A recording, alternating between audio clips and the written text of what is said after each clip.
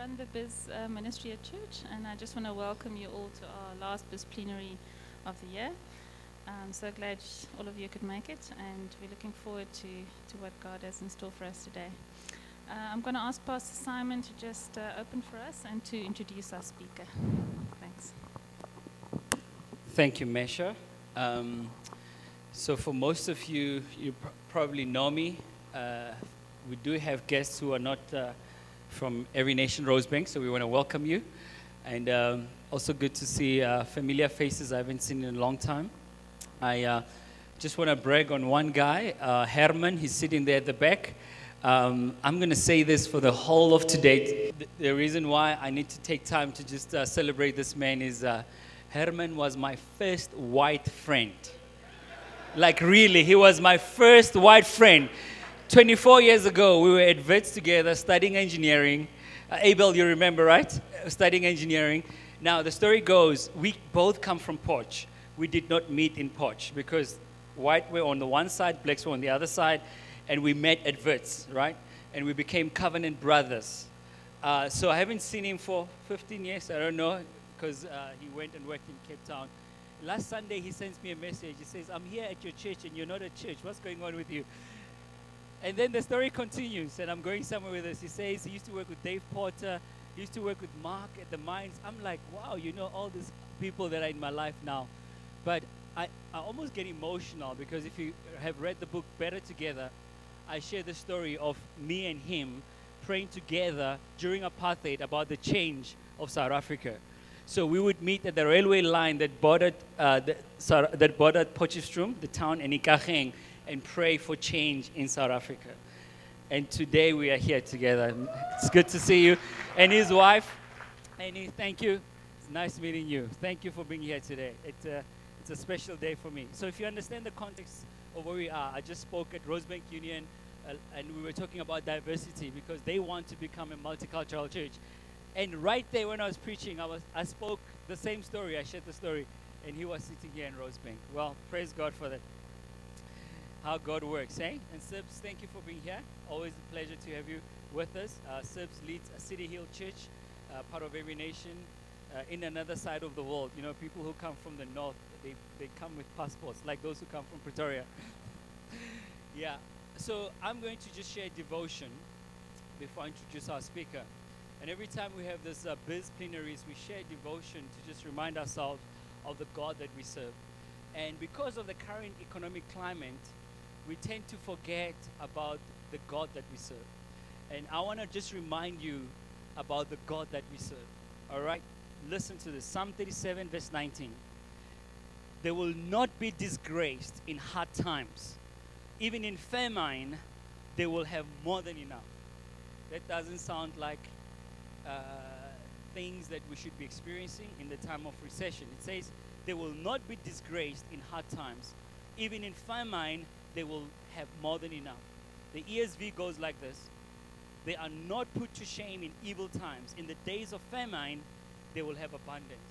That word abundance for me, it says that even in the time of technical recession, they will have abundance. I mean, you choose to believe that because it's scripture, it's the word. Go to Genesis 46. The Bible says the Israelites, in the time of famine, they moved to Goshen. And in Goshen, in Egypt, they prospered. God blessed them even in the time of famine. So that's the kind of prayer I want to bring this morning, that God will bless us even in the time of famine. God will prosper us even in the time of famine. I will conclude with two quick testimonies to remind us that God does bless us because He's a promise-keeping God. Recently, we had someone give a very small tithe, just a couple of millions. And then I thought, is this a tithe? And I thought to myself, God does bless His people, even during the time of famine. And that's not to say that the small tithes are not important. It's to say to us, every gift matters before God. And when God has blessed you, you do well to be a blessing. So for us as a church, we use the opportunity to bless another church because a radical generosity breeds radical generosity. So we use the opportunity. We say we also want to be a blessing, and we sow the seed somewhere else. The story that I want to conclude with, this testimony is my wife's testimony. I will share it again tomorrow morning because my wife, tonight, she's flying to Las Vegas without me. Severe was so wise. He said we should get her a t-shirt written, "What happened in Vegas, Jesus knows." I think Siv is in the spirit. Lindy read this book, Leading and Loving It, and it's about women in ministry. It's about pastors' wives, and she wrote back to the people who wrote the book and gave them feedback. I said, "This is a great book, timely book, thank you." They wrote back to her and they said, "Look, we run these ladies' conferences once a year. Would you like to come and join us?" And my wife, being my wife, said, "I'm here in South Africa. If you sponsor me, I will come." And they said, "Sure, we'll sponsor you. Just get yourself here." So they covered accommodation, meals, conference costs. She's even got a chauffeur, so I better be praying. But that's to say that God really looks after us. God provides for his people. She'll be away for a week, so I need all the prayers I can get. Before I introduce our speaker, I just want us to reflect on that. Let's take a moment of prayer and silence before the Lord. Remind ourselves of the good God that we serve.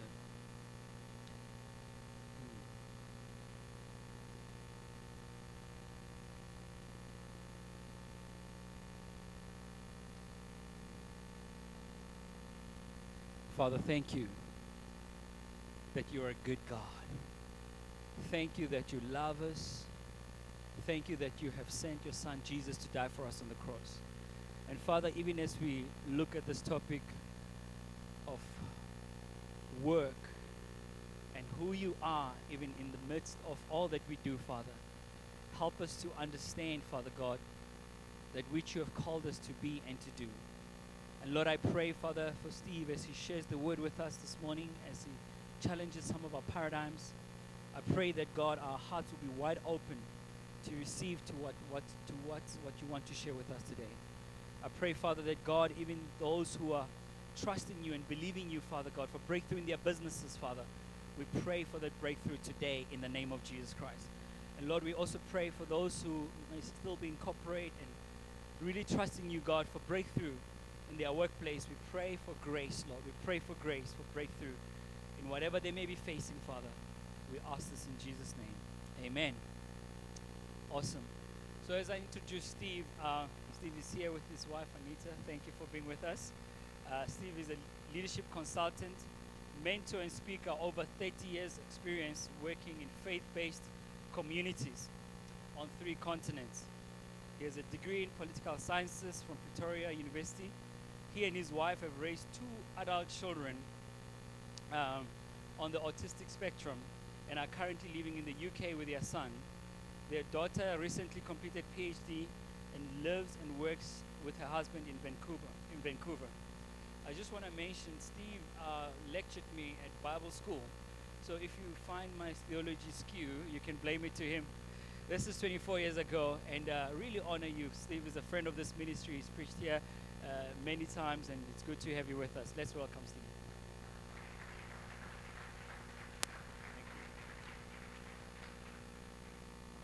Thank you. Thank you, Simon. Thankfully, we are all always learning. So even if my theology was wrong 25 years ago, there's no excuse on you, Simon. You can get it. You can do some repenting as well. We can't blame others for our own ideas. Amen. But this morning, it's a great joy to be with you. Thank you so much for the invitation. It's an honor. And what I think I'll give you just a bit of an outline of what I'm wanting to do here. First of all, I'm going to share something of my own journey into understanding some of these subjects, because until very recently, Christians knew they were church on Sunday, but they didn't have a clue what they were on Monday. They knew they might be Christians, but they weren't really sure.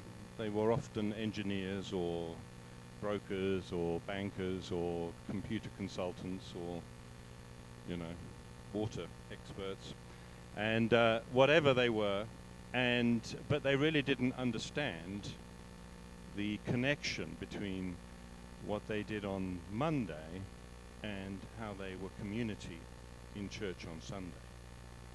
And so it's been relatively recent. Now you need to understand that though the things that have held us back from that understanding go back hundreds of years in the church.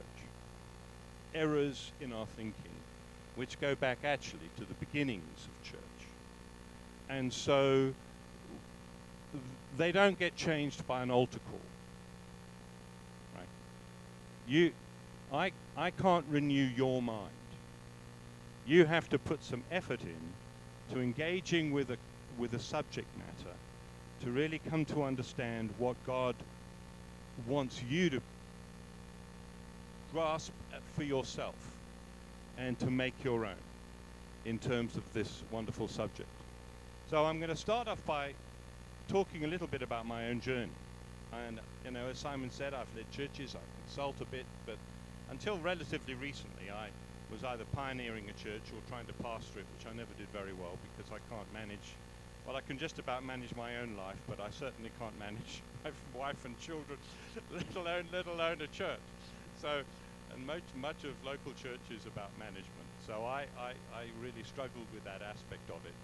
But I went through a time of fundamental crisis, which I will explain to you. And then out of that, God spoke to me, and this was written. So this morning, we're going to have a look a little bit of that journey. Secondly, we're going to begin to look at what we learn about God and work. Because we learn a great deal about work from what God does.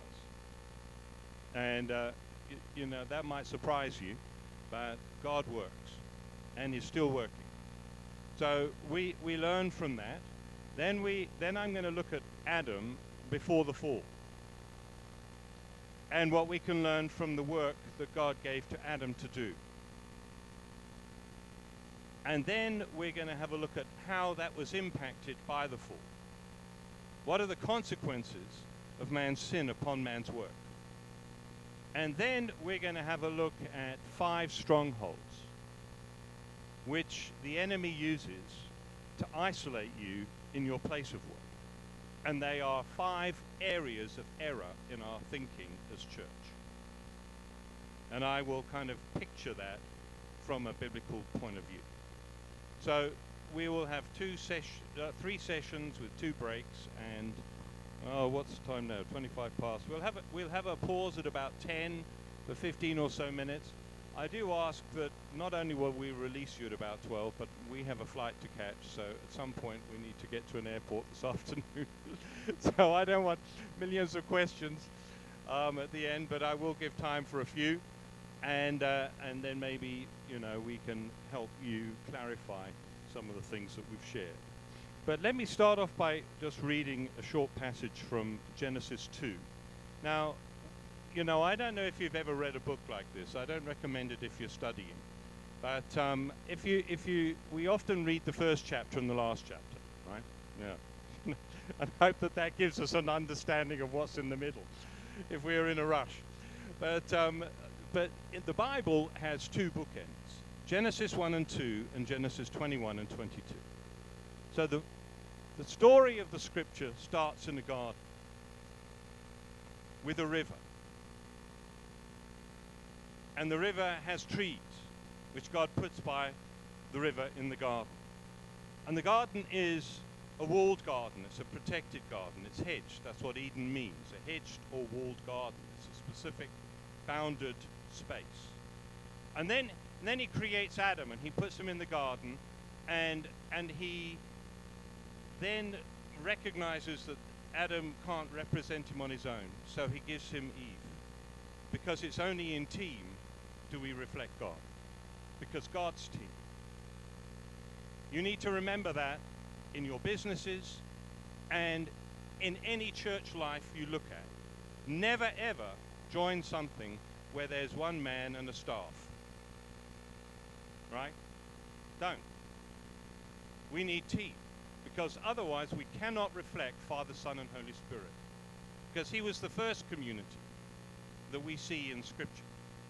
So we will, the last chapters of the Bible, so into this garden He places family, right? The last chapter of the Bible, we see a river and a garden and trees and families. because they've become a city now. So all the rest of Scripture is helping us understand how man was excluded from that garden and how God set about returning him to the garden, because in that garden, heaven kissed earth. There was complete open community. Man and God walked together in the cool of the evening with no hindrance to their relationship. No fears, no doubts, no angst, no anger, no disappointments, no sadnesses, no sickness. And that's where we end in the last garden. And so the story in between is how God gets mankind from his being excluded from the first garden and restoring his capacity to enter the garden again. Right? Where heaven and earth kiss again. So I'm going to just read a couple of verses from chapter 2 of Genesis, which is one of the bookends. That keeps your library together of all the rest of Scripture. You know, on your mantelpiece, you've got your nice African bookends cut out of stone with elephants on them. You know the ones I mean? These are the bookends, and they give us a clear understanding of God's original purpose and where the ultimate heart and goal of God rests. So we need to return to them and remind ourselves of them, because everything else has to fit those two statements of Scripture. So chapter 2, verse 1. Now, I'm reading from my dear old ancient Bible here that I've carried with me for 40 years around the world. Thus the heavens and the earth were completed, and all their hosts. And by the seventh day God completed his work which he had done. And he rested on the seventh day from all his work which he had done. And then God blessed them. Then God blessed the seventh day and sanctified it, because in it he rested from all his work which God had created and made. So the first person to rest in the Bible was not man. Why does God rest? Does God need to rest? Does he run out of energy? God never asks you to do something that he hasn't done himself.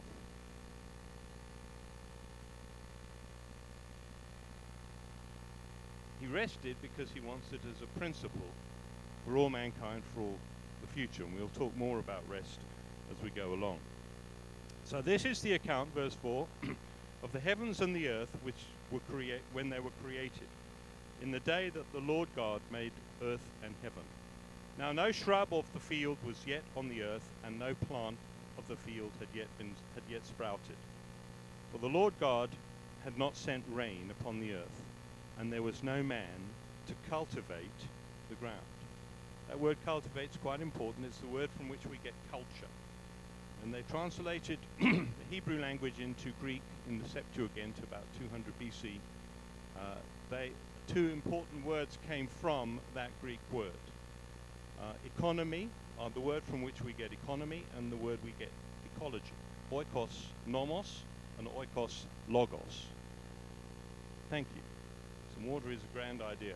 And so, isn't it? Great, good idea. Water's good.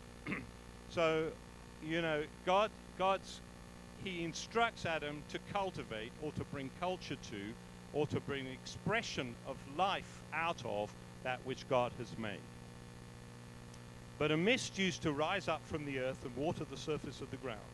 Then the Lord God formed man of the dust from the ground and breathed into his nostrils the breath of life, and man became a living being. The Lord God planted a garden towards the east in Eden, and there he placed the man whom he had formed. And out of the ground the Lord God caused to grow every tree that is pleasing to the sight and good for food, and the tree of life also in the midst of the garden, and the tree of the knowledge of good and evil. Verse 15. Then the Lord God took the man and put him into the garden of Eden to cultivate, that's the word culture again, to cultivate and keep it. Verse 18. Then the Lord God said, it is not good for the man to be alone. I'll make a helper suitable for him.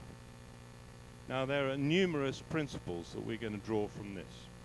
But first, a bit of my own story. I was brought up in England and began in ministry and Youth of the Mission.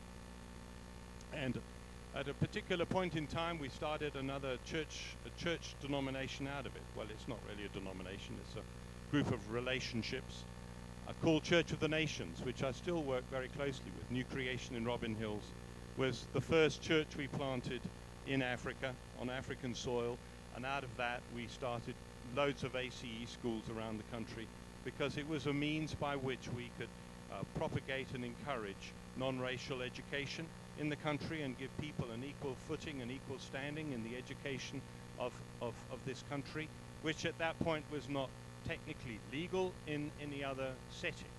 So we began the first schools in the early 80s, and there are now about 500 of those schools around Africa. So that is a tremendous testimony to what was sown.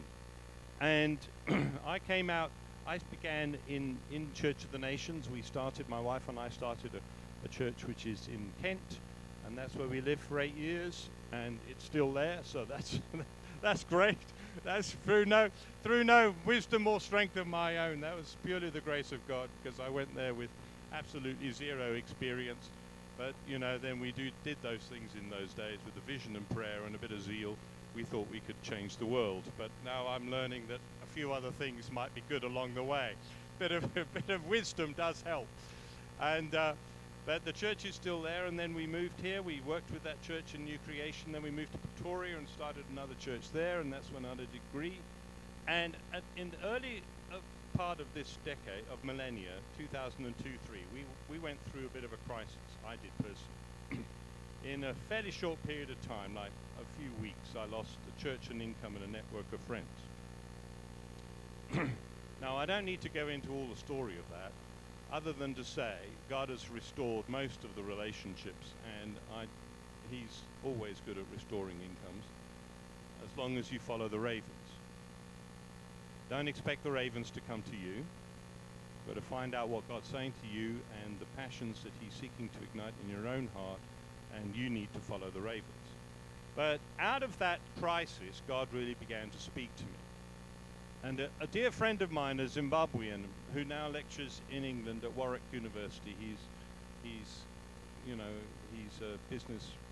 does a business consultancy and things. He gave me some very good advice. He said, always write down lessons when you walk through a crisis.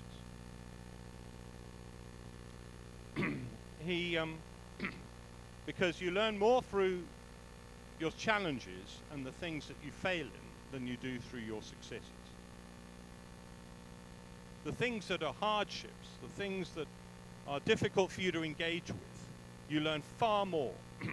So I like to write. I'm not a prolific diary keeper, journal keeper, but I do comment in my journals from time to time. But when I walk through difficulties, I always write down principal lessons. So God began to speak to me during this crisis, because I determined that I wasn't going to rush out and just try and put my own hands to the plow. I wanted to know which plow God wanted me to pick up. And one day he asked me a question. Well, actually he started with a comment. He said, Stephen, do you realize that 80% of what you teach on Sunday is relevant to 20% of people's lives? Now, that's not a very good odds.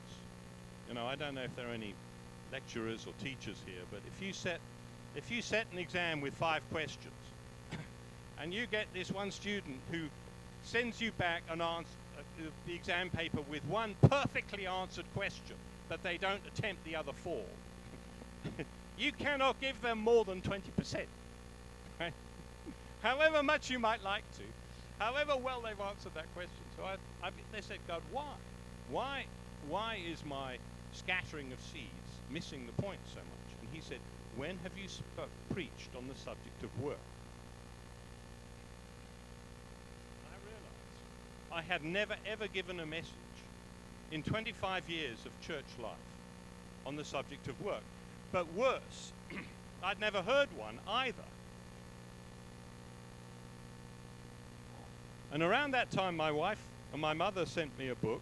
She was in Cambridge University, lived in Cambridge, and went to a church where a number of theologians and other folk who attached to the college there went to that community. And she sent me a couple of books by two of their professors, and one specifically on work. One on globalization and world change and economic movements and people and things, and that was very interesting. And I still keep in touch with that chap. But the other one was particularly on the subject of work. And I began to study this because I wanted to ask some very profound questions of myself and of my message. And I began to realize that most Christians hadn't heard a message on the subject of work in the year 2000 either. And even though we might say to people that when they go to work on Monday, that's their kingdom mission, if they haven't had the strongholds uprooted in their thinking, they don't quite get it. Because we've tended to see church as the primary goal of the Christian, other than heaven, and our primary community, and the place we primarily need to associate with. And we haven't really understood that Jesus only used the word twice. And yet he talked about kingdom 90 times. So clearly for Jesus, church was good and important because it's the community of the people of God. But his primary focus was bringing and demonstrating a message from and the power of the kingdom, which was going to overturn all other kingdoms. Daniel chapter 2, vision of Nebuchadnezzar, and I can go on and on. So Jesus, when he's talking to Pilate, says, yes, I'm a king, but my kingdom is not of this realm, or my disciples would fight for me. It's of another realm. It's of another kind. It's a totally different type.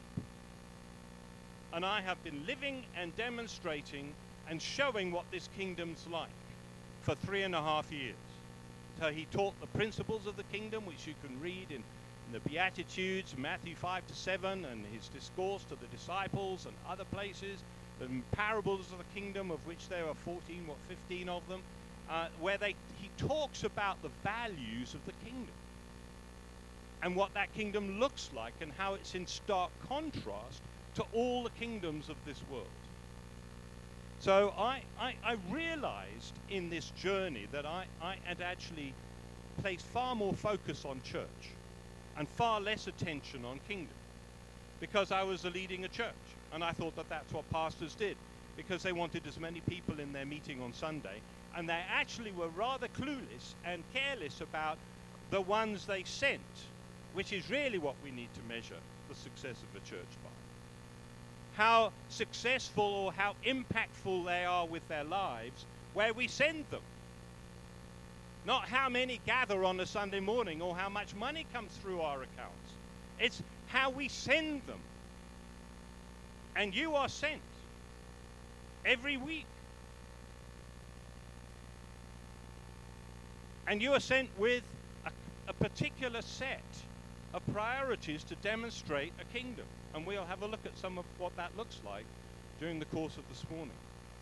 So let's start with God's word. I haven't read chapter 1 for the sake of time. But God, it tells us that he works. In fact, it says certain things about his work. We know he speaks and he says, let there be, and there is. And he says it 7 times. And each time it pauses and says, and God saw that it was, and the last time it was, very good.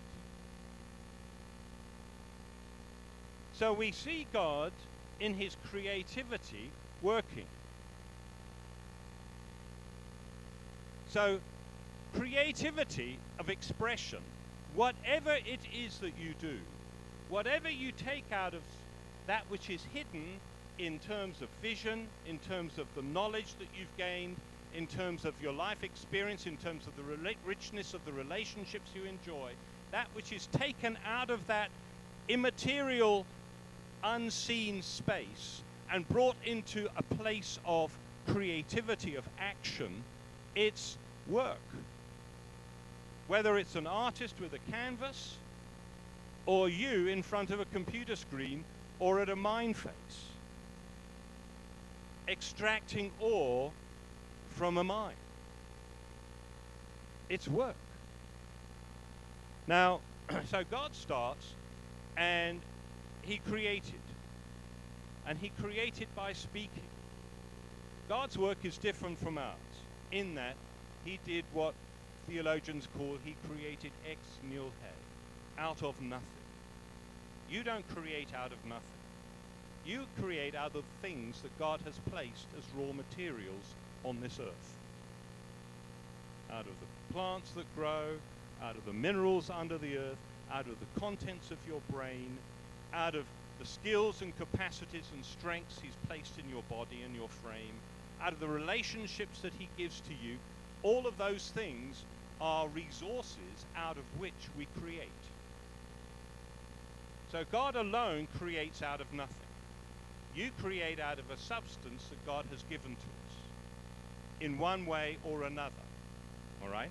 Whether you're just purely an academic thinker and you write, then you put something on paper and that's your creativity, or whether you're a mine officer down a gold mine and you're extracting a thin layer of black rock out of the middle of a quartz vein.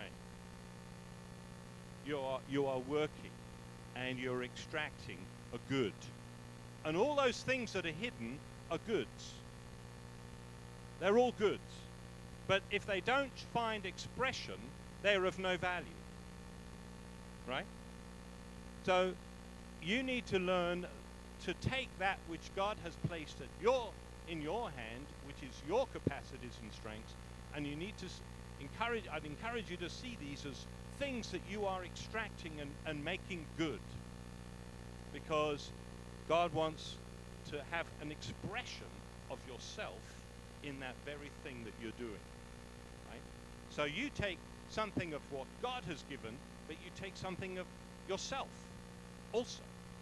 And out of the two together, it combines to make something which otherwise wouldn't be there.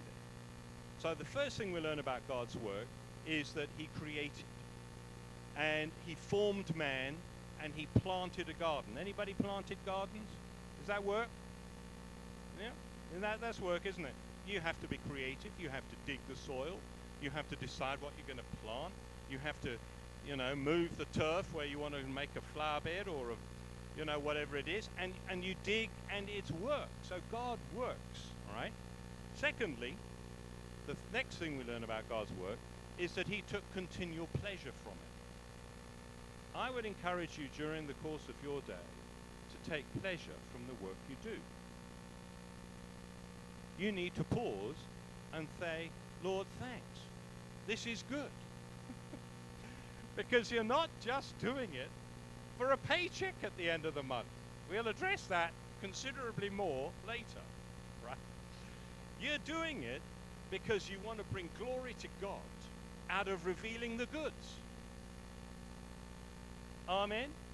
You bring glory to God because he's instilled things in earth that are hidden, and you come along out like Adam, and out of the ground you form something. Out of your head, your strength, your arms, your capacities, you make something that otherwise would not be there. And this all has an aspect in which it brings glory to God. There is one of the words for worship. There are many, as you know, I'm sure, in the Bible, a number. But one of them is abad, which means to worship or to work. So God ties this straight into the early chapters of Genesis and says to us, your work is a part of your worship. Because you're taking something that's unique to you, a strength, a capacity that God has placed in your life, resources that are unique to you, a culture, a language, a face, a color, whatever, that's completely yours alone, and you use that to bring something that brings material benefit to many people, yourself and others. And that is a part of your worship. Okay? Now, so God took continual pleasure from his work. So there is a spiritual legitimacy in job satisfaction. And God wants you to recognize that and appreciate it, because you know, there are many, many hindrances for you enjoying things. 69%, a relatively recent survey in South Africa, 69% of people don't enjoy their work. Now, there are many reasons for that. Sometimes they haven't developed their full potential. Sometimes they've got a brain, they're not using it. Sometimes they're just having to make ends meet and just do what first thing that comes to their hands, and that's really what they feel they have to do. They've lost sight of the calling of God upon their lives, so they're just working for the money and for a difficult boss. But all of those things are hindrances, so God has to help us get past that, so we can find satisfaction in the things that we do. Okay? And then we see God rested. Now, I've indicated why I believe that's in the scripture. You know, God didn't rest because they said, goodness gracious, that was a bit of a stretch putting that giraffe together. No, I need to sit down and have a break. You know, you know, I got a little tired from pushing up the Himalayas, so I'm going to sit down and have a pause. No, he rests from his work because he's taking satisfaction and he's having a break, and he wants to let us know that we need to rest. So God rested even though he doesn't need to, because he wants to set an example of ordered work and the cycle or the rhythm of work and Sabbath. And then finally we see goes on. This working of God doesn't stop in Genesis 2. Now Jesus says in chapter 5 of John's Gospel, verse 17, my Father is working until now. Now I myself am working. And he talks regularly about the work that his Father's given him to do. Chapter 17, he says, I've already completed the work you've given me to do, which was primarily, he was referring to raising up his disciples to carry on after he left, because he hadn't yet gone to the cross. Many of us think the reason why Jesus came was to die on the cross and rise from the dead. No, he wanted to raise some kingdom citizens. He started a revolution because he was a new king coming to overthrow the kingdoms of this world. And he wanted to leave those who could continue the overthrow. Right? So when he says, I have completed the work you've given me to do, he knows full well the cross is around the corner and resurrection's going to follow. But he said, now I have raised these men, and they will continue what I've started. And the revolution had begun. Right? And it's important that we get this, because kingdoms conflict. Countries may make peace for a while. Europe has harmony now. But believe me, there were many years when they were fighting one another across borders and over boundaries for years. 1,000 years. More than 1,000 years. Goes back to Rome. 2,000 years. Conflict. So kingdoms conflict. Jesus, when he uses the word kingdom and the word apostle, he wasn't talking kind of super spiritual out there somewhere one day. He was talking about here and now. My kingdom, my father's way of doing things, that which is in heaven is coming to earth, and these kingdoms will be overthrown. Right? And you and I are a part of the overthrow. So our work's important, because it's a part of your worship, and it's how you take the goods that God has given to you, and you bring kingdom expression to them, and that is your worship, amongst other things. Right? Now, So that's God's work. So he creates, you create. His is slightly different, but you're still creating. Right? B, he takes continual pleasure from what he does. He says it's good. And C, he rested. But he's continuing to work, and now we work, and Jesus continues to work. He ever lives to make intercession for us. Does that work? Anybody prayed through the night? That's work, isn't it? There's a sacrifice in intercession. A giving of self, a giving of spirit, a giving of energy, a giving of a laying down of your own agendas, a taking up the concerns and the burdens of others, of nations and peoples.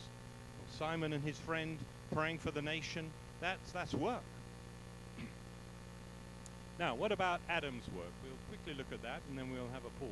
First of all, we'll have a look at the good work that God gave Adam to do, and then we'll have a bit of a break. Chapter 2, verse 15 tells us that God took the man and put him into the Garden of Eden to cultivate and keep it, or to bring culture to. As I said earlier, in the Septuagint, that word cultivate or culture, to bring culture to something, has a couple of very important applications that stem from it even in our English language today. Oikos, which means community, nomos, which means to name, or is that of the household, the laws, name, or is the rules of. So oikos nomos, or economy. No economists? They look at the rules of the household, don't they? That means how the countries operate, how the economy and the wealth, the well-being of the country functions. And then ecology also comes from the same word that we get culture from, which looks at the laws of nature and how different ecosystems harmonize and correlate and work together or conflict with each other. So Adam was given a task. He was placed in the garden, and notice this wasn't the whole earth. It was Eden. It was a bounded or walled or hedged space. Now, God doesn't give you unlimited freedoms. He gives you boundaries that he wants you to operate in. And one of the big lessons I've had to walk through is learning what boundaries God's placed on my life. Because when we start out the Christian journey, we tend to think we can do anything for Jesus because he can do anything. And therefore, to be faithful to him, we've got to have a big vision. But actually, God places clear restrictions upon each one of us. He's given you certain talents, but not others. Right? He's placed you in a particular country, but you're not a universal citizen. You have limitations on what you can accomplish and what you can do, limited strengths, limited emotional capacities, right? So it's important to come to terms with some of these things, otherwise you end up in burnout, don't you? Because you try and be things you're not. And the church, beloved, is completely full of people who either don't know what they are but just come along on Sunday and sit in a pew, or who are trying to be things they aren't. And that leads to all kinds of problems, because if you put in the energy to do something you're not, you have to sustain it with more energy. And you put other people under all kinds of pressure to accomplish the things that you are feeling that you should be doing but aren't called to do, and then it just ends up in, human effort, doesn't it? So God had to deal with all of these things, which was part of my crisis time, all right, when I learned some important lessons about the ways of God in this. Secondly, so he's asked to culture. Now, culture has a number of things about it, doesn't it?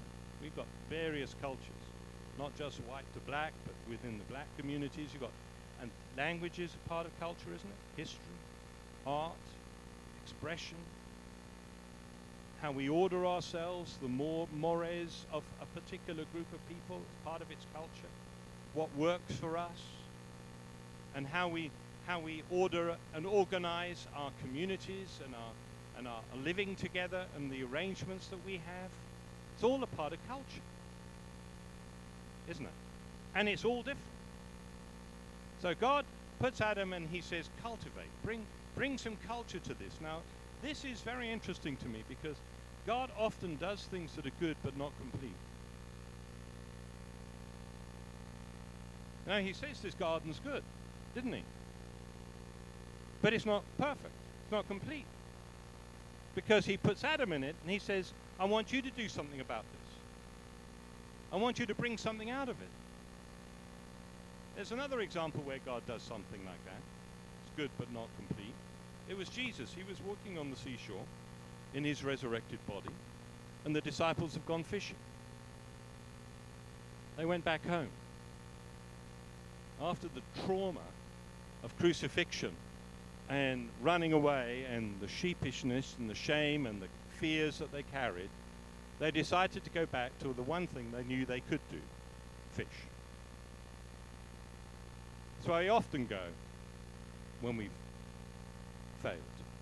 We go home, right? So they're out in this boat and they fished and they haven't caught anything all night again. The last time they climbed into that boat, they also hadn't caught anything all night. And Jesus tells them to let down their nets on the other side. You remember that one? Well, anyway, there's Jesus. He's on the seashore. And these disciples have been fishing all night and they haven't caught anything. And this bloke shouts out, cast your nets on the other side for a catch. And then they catch so many fish they can't count. And their ship starts to sink.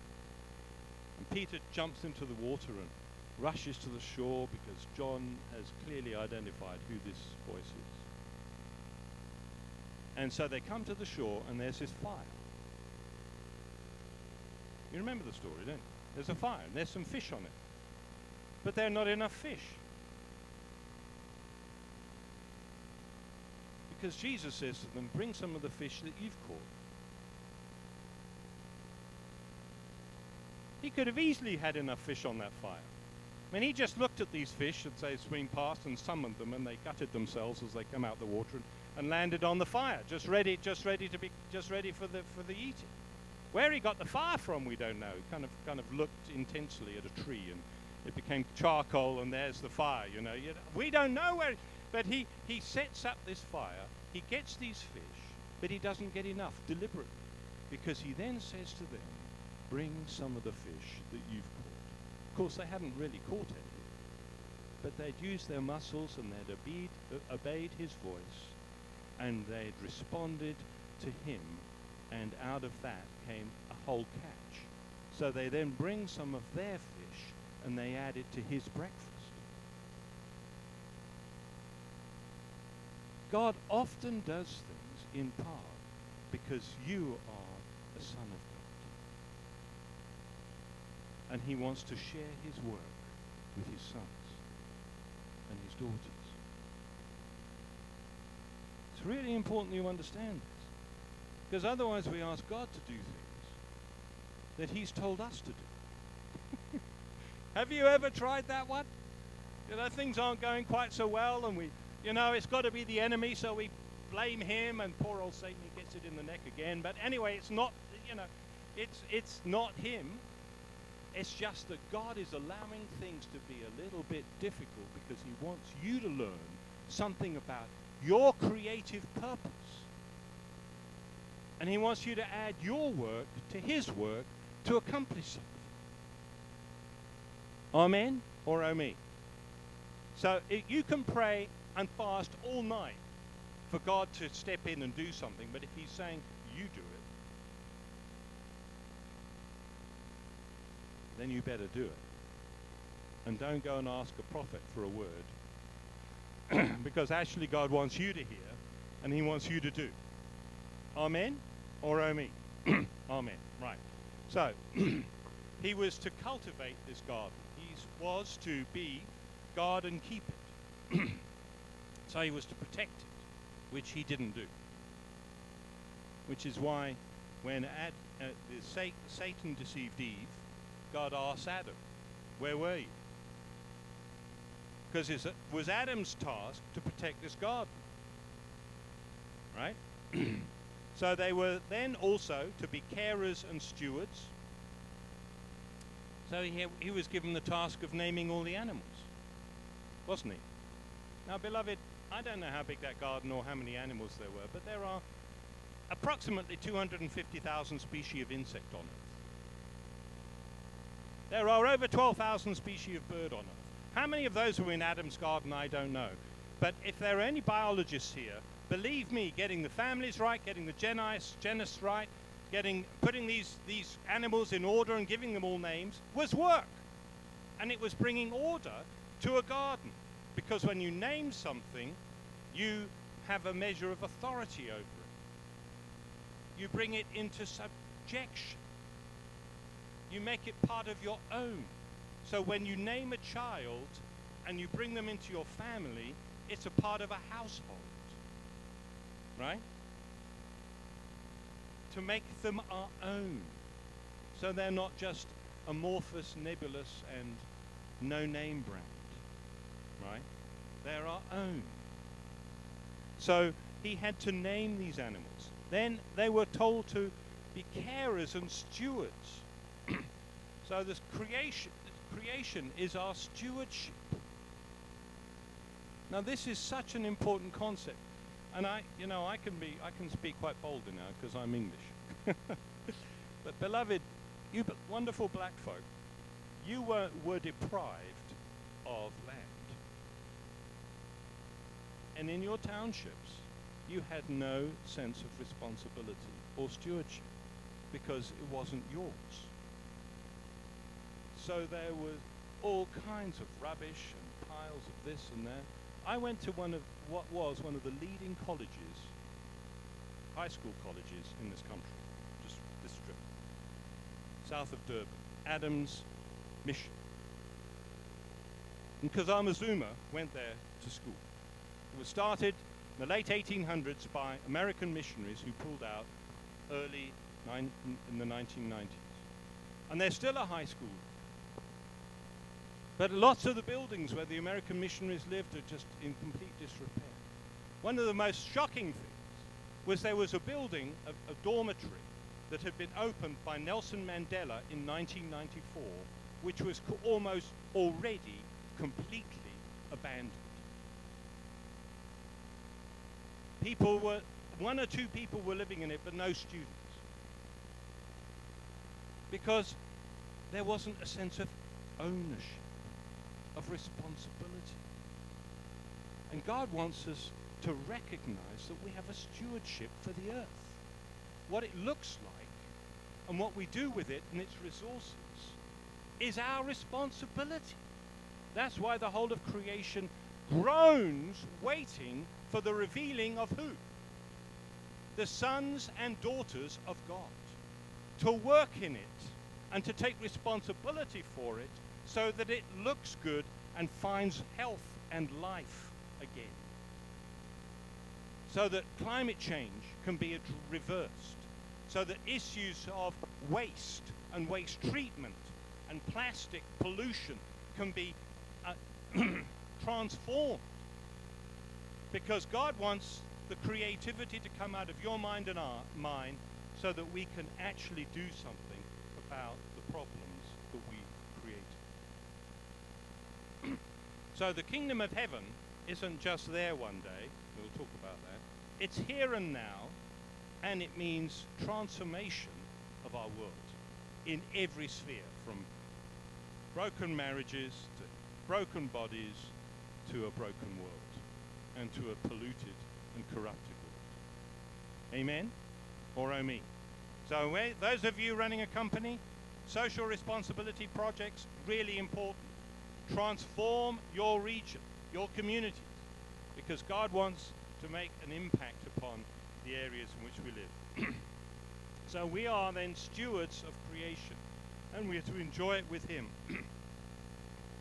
Now, sorry, I'm just coughing a bit here. So Adam was to take pleasure in a job well done, just like God did. And there is one thing else that I want to say before we have a short break. We need to learn to work from rest, not for leisure. What was the first day of Adam's life? It was a day of rest. Before God gave Adam any job, chapter 1, he created him, male and female, he created them in his image. And then it says, he blessed them and said, be fruitful and multiply, fill the earth and subdue it, or cultivate it and rule over the fish of the sea, birds of the sky, and over every living thing that walks on the surface of the earth. The first thing that God calls us to do is to work from a place of rest and blessing. God blessed Jesus before his ministry began. This is my Son, whom I love, in whom I'm well pleased. Before he had preached a message other than his work in caring for his family, before he healed any sick bodies or raised any dead. Blessing. So we work from rest and from blessing, not for it. This should transform the way you work. Because you come from a place of having received something that God's given you, not striving to achieve something that you hope to get one day. Most of the world work for a salary and for leisure and escape. Leisure is not rest. I know people who slave away to have 2 weeks holiday in Bali or Thailand or wherever. You know the ones? And they're working and working and working and trying and they are working for leisure. That can be a hard task. God wants you knowing that you have a resource and a privilege and a resource and a position of authority and grace which will equip you to accomplish everything that God's called you to do in your work. Amen. So, beloved, that's the first session. 10 past. Can we be back in 15 minutes? Would that be all right? You can grab yourself something to drink at the back, but I'm going to start at 25 past by that clock on the wall over there. Is that good? And then we have a look at how man's work changed as a result of the fall.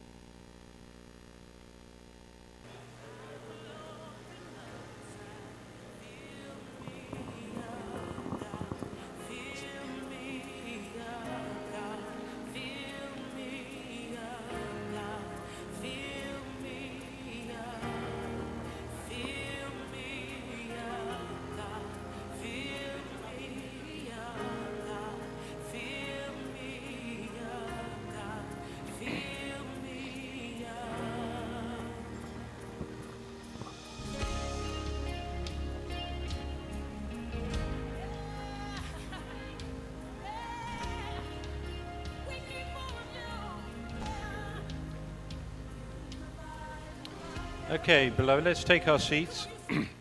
Simon, do you need to say anything further? You good?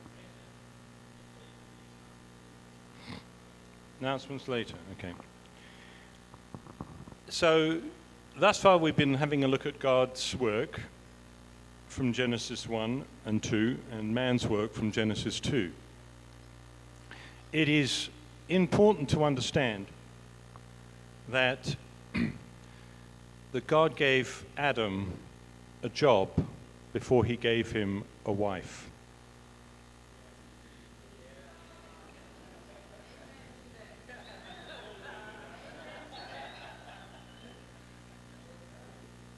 And his wife was ideally going to help him with the job.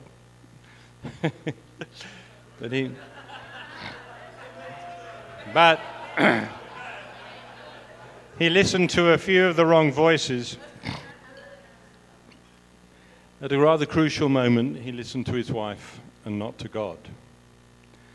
And a number of things came as a result of listening to Satan rather than obeying God, which we'll have a look at in just a moment.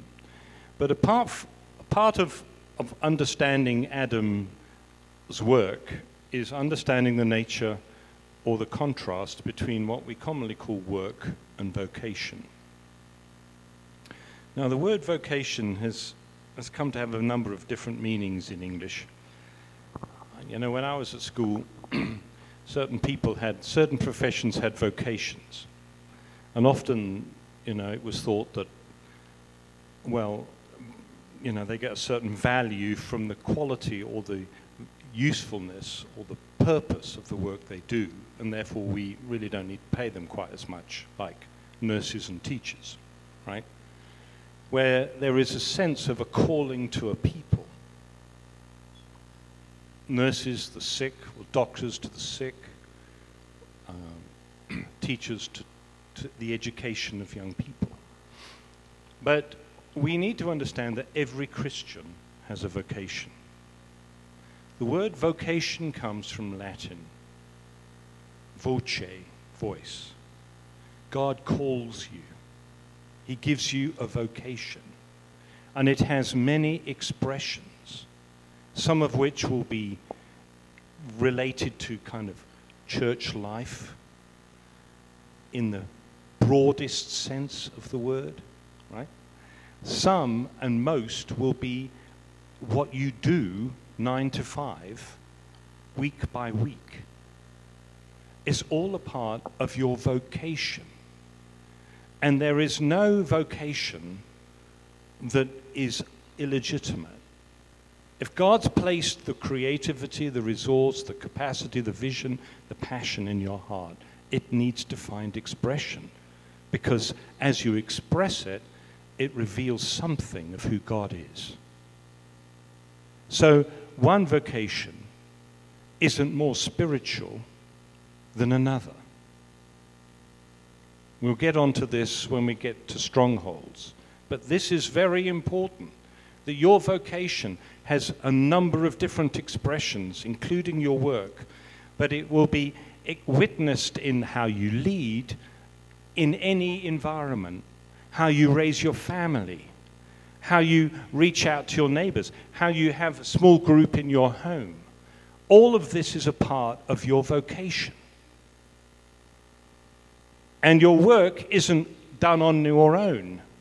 We'll get to that too, but too many Christians go to work alone. You aren't to work alone. I guarantee there are Christians from other churches in your workplace. Find them. Doesn't matter they're not a part of his people, every nation. They may be Anglican, they may be Catholic, they may be anyone, but get them together because God wants to transform that place of work. He wants it to prosper. He wants that company to have more money to train its employees better, to employ new people, to develop its product range so it has more influence, so it can have a larger social responsibility footprint. Amen? So, you know, all these things we'll touch shortly. Here's a quote by a woman called Dorothy Sayers, who was a Cambridge lady, professor, colleague of C.S. Lewis and Tolkien and others. You've heard of them? Tolkien, you know him? Yeah, I think you might know Tolkien. He was a Catholic and had a love for God all his life. But Sayers said this: "In nothing has the church so lost her hold on reality as in her failure to understand and respect the secular vocation. She has allowed work and religion to become separate departments and is astonished to find that as a result, the secular work of the world is turned purely to selfish and destructive ends. and that the greater part of the world's workers have become irreligious or at least uninterested in religion. But is it astonishing? How can anyone remain interested in a religion which seems to have no concern with 9/10 of his life? When God began to speak to me about work, he just reminded me that work consumes about 40% of a person's life. There's only one activity that even competes, and that's sleep. If you include education and preparation for work and travel to and from work, it consumes at least 40% of the average person's life. And yet, how many messages have you heard on this subject? So, we tend to understand that we have in past. We're changing, aren't we, Simon? We're changing. But, you know, we used to think that the church was a building with a spire and a bell and a clock. Right? And then something happened in Europe called the Charismatic Movement, and we realized that actually the church is not just in those sorts of buildings. So that when we say we go to church, we don't just mean the tall building with a spire like the Enhir churches here, right? We might also mean meeting in a school, right? So we then saw the church as a meeting, usually on a Sunday morning. That's now church, right? But actually the pilgrimage can't stop there, because the church isn't a meeting. It's the gathering of believers wherever they are, where 2 or 3 meet in my name. So we need to begin to think around getting our heads, deconstructing our ideas, because it's this pilgrimage, this journey. So we're now going to church, but it's not just a building, it's now not just a meeting. It's wherever I might meet with a like-minded believer, agreeing over one thing together before God. And it could be in my boardroom, it could be out in the veldt somewhere where I'm testing for water. It could be behind, my desk, or in my bucky as I go to do some building work. It doesn't matter where it is. It's the gathering of the people of God. And into those environments, God wants to presence himself. And he wants to honor your coming to him and reveal something of your capacity, of your vocation in and through the work you do together. So, just a few fruits or blessings that came from Adam's work and come from our work. Work is used by the Spirit of God to mature and sanctify us. It unlocks God's goods in creation so our needs may be supplied.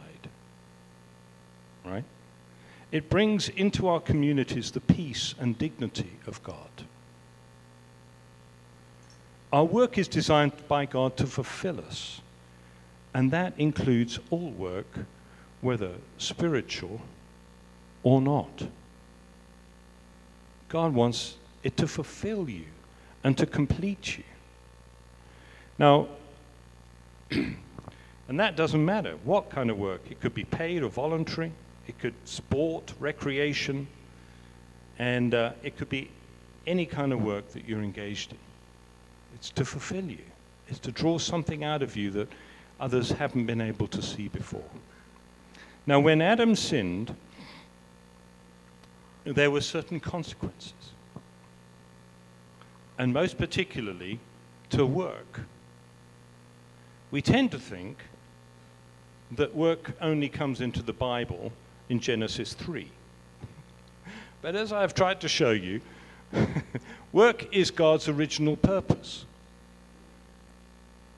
And it's eternal. Jesus is still working. So, beloved, heaven isn't just about sitting around on a cloud with a harp. It's, again, going to be extracting your goods to bring dominion, to bring order, to cultivate, and to bring culture and life. Here, where restoration needs to happen, but the whole universe that we glimpse from time to time. Other planets, other places. We just don't know what future may hold in terms of transforming the universe with the glory of God through your work and mine. But we see three things in the results of the fall in Adam's work. First of all, the ground was cursed. This is the first aspect of the consequence of Adam's sin. The ground was cursed. So, the ground no longer automatically resuscitates itself. You need to sow into it. You need to plant particular crops that can return nitrogen to it. You need to fertilize it, whatever else you need to do. It's not an unlimited resource. You need to care for it. You can't overgraze it, right? Because you lose millions of tons of topsoil, which is where all the richness of the soil really is. So you have to treat it with some respect and care. So no longer was this work a simple process of just digging a hole and planting a seed, or digging out this, or plucking a fruit off a tree. Now Adam has to put some more effort in and more thought. There's now resistance. So he has to overcome the resistance of cursed ground.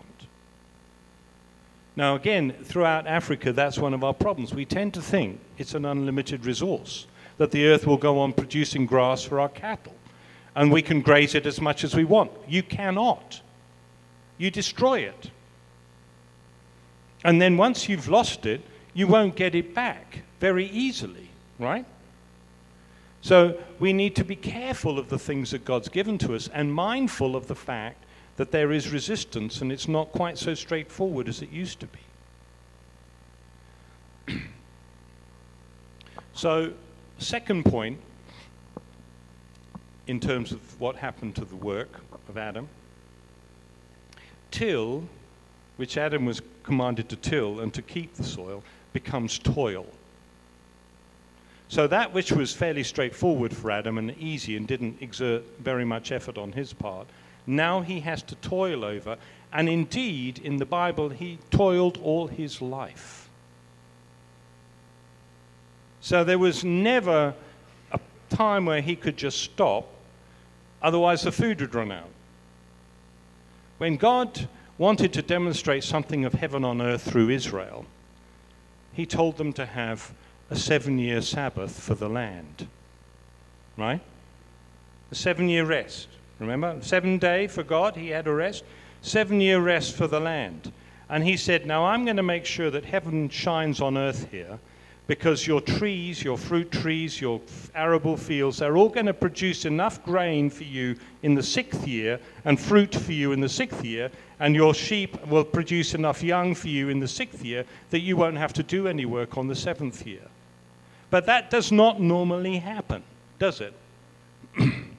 That was because God was wanting to show something of his favor upon Israel and how it is in heaven.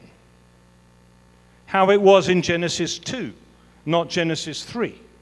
And how it will be in Revelation 22. There will be more than enough. And there will be seasons of great abundance. So we don't have to toil so much. So tilling became toiling. So there was a sorrow to it. There was by the sweat of his brow. There was hard work, and it was continuous and always needing attention. And there was hardship and difficulty. That's the second point. Thirdly, there were thorns and thistles. How many of you know that you do not have to plant weeds? Somehow, weeds always know when you want a piece of ground just for a particular crop, because they always spring up in advance, don't they? You don't have to plant weeds. So Adam was continually pulling up thorns and thistles and weeds, like we have to. There weren't weeds and thorns and thistles in the way that we have them today. Alien vegetation didn't exist in Eden. You didn't have black wattle sucking all the water out of your waterways and out of your headwaters. And, misuse of the land and overgrazing and all these things. So all this then, weeds and thorns take up necessary space, and they take time and sometimes great effort to pull them up, don't they? There's some particularly nasty weeds around, which put tap roots down by about 1 meter. And most people just come along and pull the top off. But you know exactly what's going to happen, don't you? Yeah, you've got it. That's weeds. They need to be removed before the crops can grow properly. So this is what happened to Adam's work after the fall. Remember, work is in the Bible from God to forever. From Genesis 1, forever. We'll always be working, right? But there were certain consequences that came as a result of Adam's rebellion against God, which I have listed there. So we see then that in this journey that God and Adam help us see that the Lord wants to take your strengths, your capacities, which he calls your vocation. He doesn't call it just your work or your job, right? And he calls it your vocation. And you're not working for money. My goodness, this is so important. You're not just working for your employer. Who gives you the vocation? We're working for God.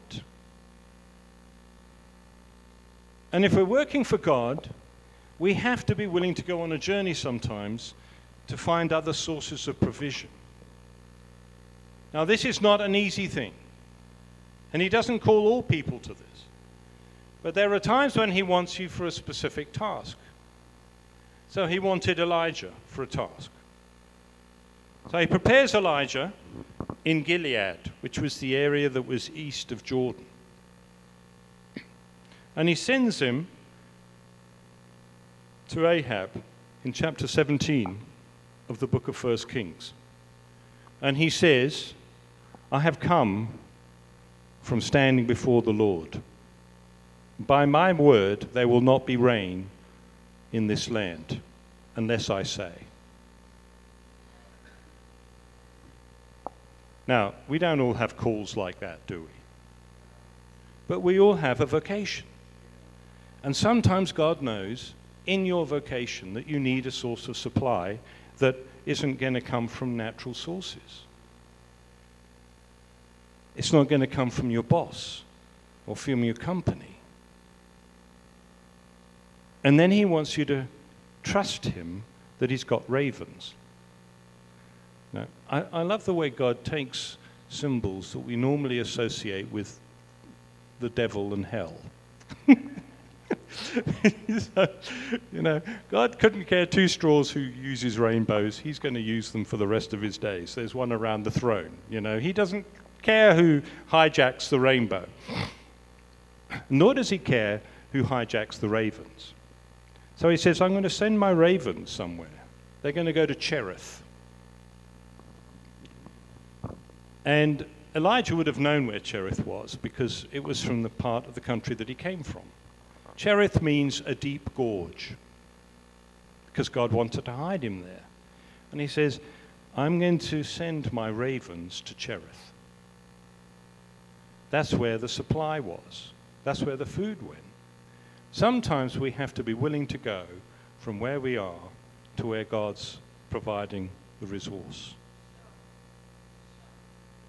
So for some people, not necessarily all, but for definitely in my case, much of my time and efforts are spent in nations where they can't resource me. I came here this time with my wife. We flew. I don't fly expensively. I fly I do fly directly, but I don't fly expensively. But it's unlikely that we will get sufficient resource from the various offerings that are taken up for us or the ministry we do in this country to pay for our air tickets. We're flying down to East London this afternoon. I'm doing more work there. And I started off in a township south of Durban, in Illovo. The dear people, they simply don't have the resource. So I have to trust God that He's got some ravens, right? And there will be times in all your life where He wants to test you who's really your supply, right? Because He wants to be your supply. He doesn't want your paycheck. Because guess what? He may want to give you more than that. Or He may want to stretch your understanding of where your vocation extends to. Because it may not just be 9 to 5 every day of the week. It may be a different community, or it may be another area, or it may be into your home with neighbors. And some of your vocation needs to be worked out through that. And then who knows, maybe God just provides through that too. Amen? Because we tend to limit too much where we get our resources from, and then we don't know how to receive the fullness of that which Father has for us. Now, I don't talk a lot about these sorts of things because sometimes it's a really difficult journey for people. And by no means does He call everyone to live like Elijah. You'll notice that even in Elijah's life, the stream runs out of water. So what does Elijah do then? Well, God says, I've got another source of supply. It's a widow. And I'm sure Elijah's thinking, oh, great, this is finally a bed. A wealthy widow in Sidon. This is just what I need. Somebody who's really just, got a bit of resource, and she's more than happy to give me space and a comfortable bed to sleep on because I've been out here in the bush lying on this rock for the last X months. And what happens? He finds this widow, and then he has to multiply the last meal she's got to feed her whole family. That's not really kind of provision that I want God to give to me. Because again, God gives some and asked Elijah to bring the rest. He did some of the task, had the woman prepared, and made sure she had just enough that he had resource to multiply. So don't just think it's one or two places in the Bible. This principle works throughout Scripture. God is, what He does is good, but it's often not complete. Because He wants to share the work with His sons and daughters. And who got the glory from the multiplication of that food? And the widow's son being healed. God, didn't He? So, beloved, then we see then that God works, we work, we have vocations. He sets you apart for particular purposes. And, I'm sure some of you have a far greater capacity ever than I do for making money. I know people who are really gifted at just doing certain tasks that I could never, ever attempt. Now, there were times in times past when I thought I should have a go too. But I've learned not to pick up that plow because it's not mine to pull. Learning the Eden that God's placed me in is so important. He's given you a bounded garden. Don't look over and try and cultivate somebody else's. Because it might not be your call or your capacity. Now, unfortunately, you don't learn this just from one lecture. You don't learn this from a textbook. You have to journey a journey and recognize when you walk through challenges and difficulties where you've stepped beyond the boundaries of God's grace for your life. and where you've ended up in a place he hasn't called you to be. I know a few people, just a few, who knew from a very young age what they wanted to do. Very young age. Some highly successful.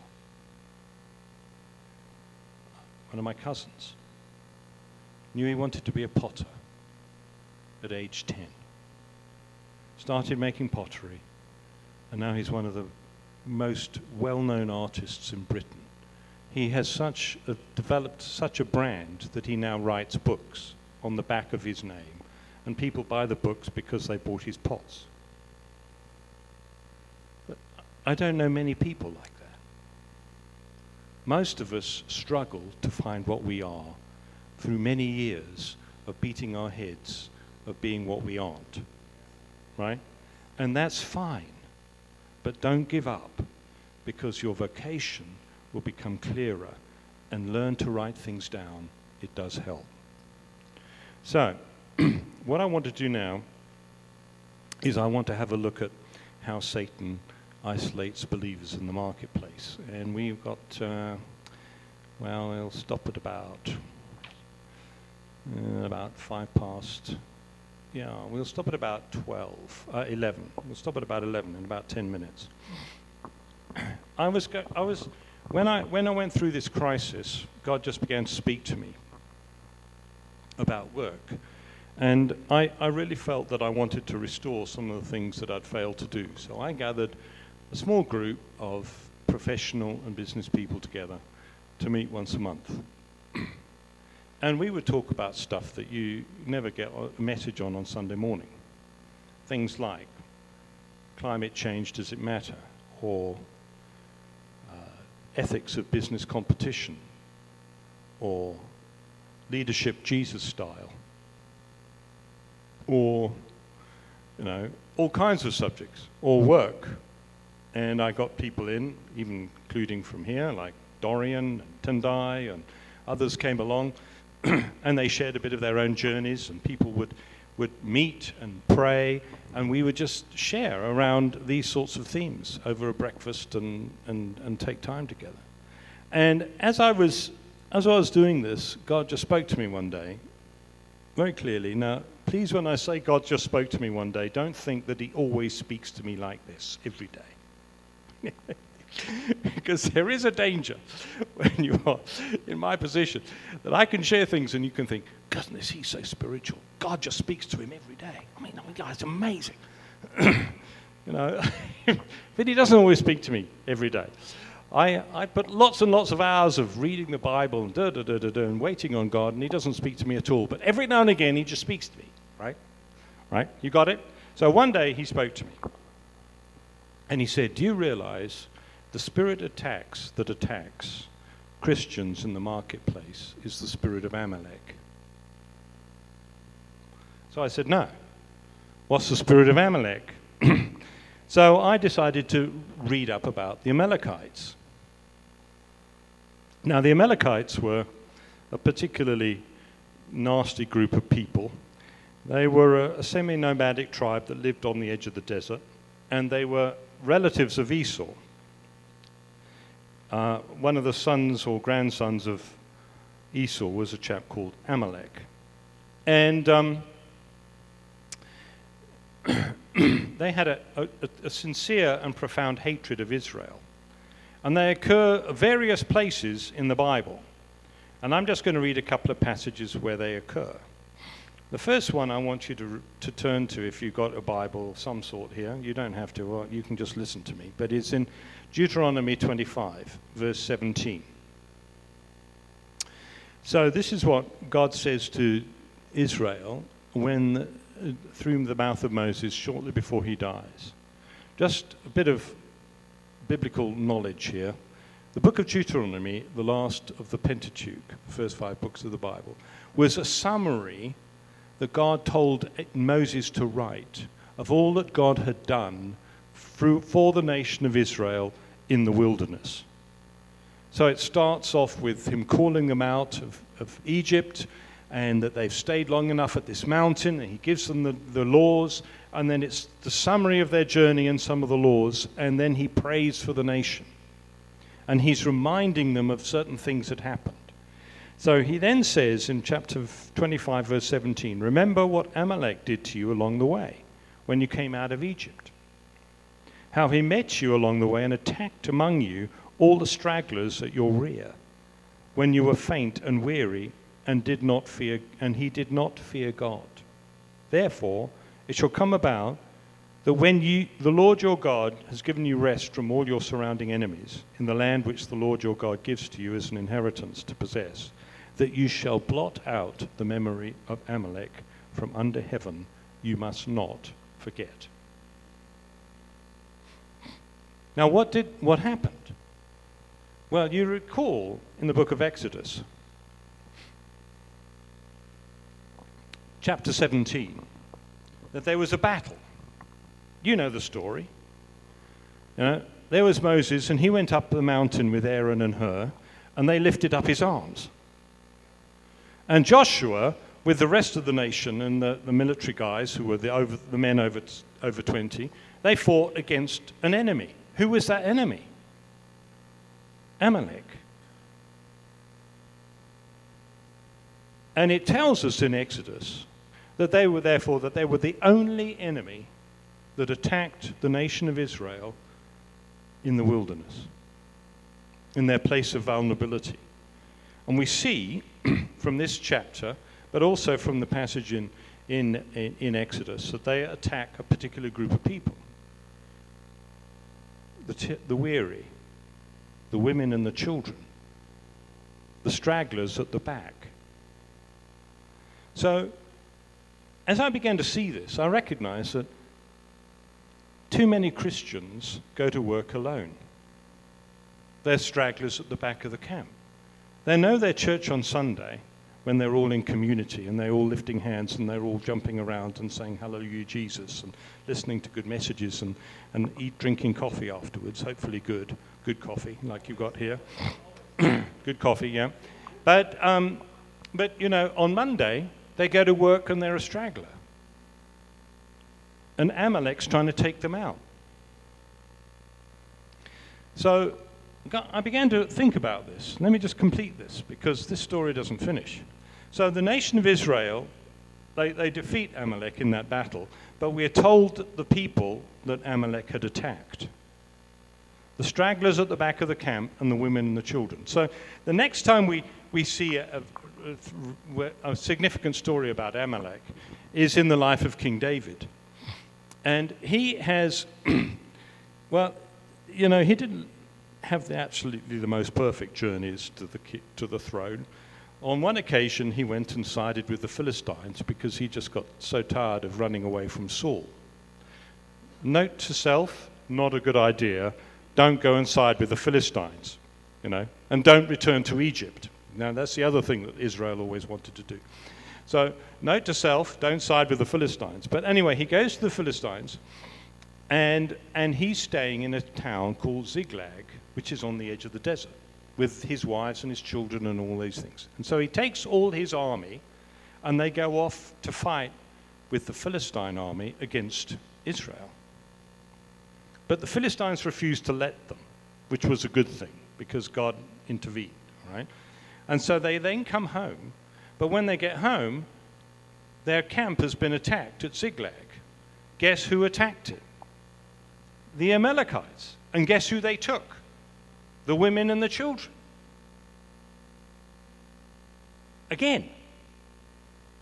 So then David goes after them, pursues them, and defeats the Amalekites. And a little later on, we see another story of Saul who's told to take out all the Amalekites. You remember that story? And he leaves the king because he wants the prestige. I've captured this kingdom. Here's the king. But God told him to slay them all. And he kept all the livestock and the sheep and the goats and the camels. Well, because, his second name was Jacob. No. No, he wanted the wealth.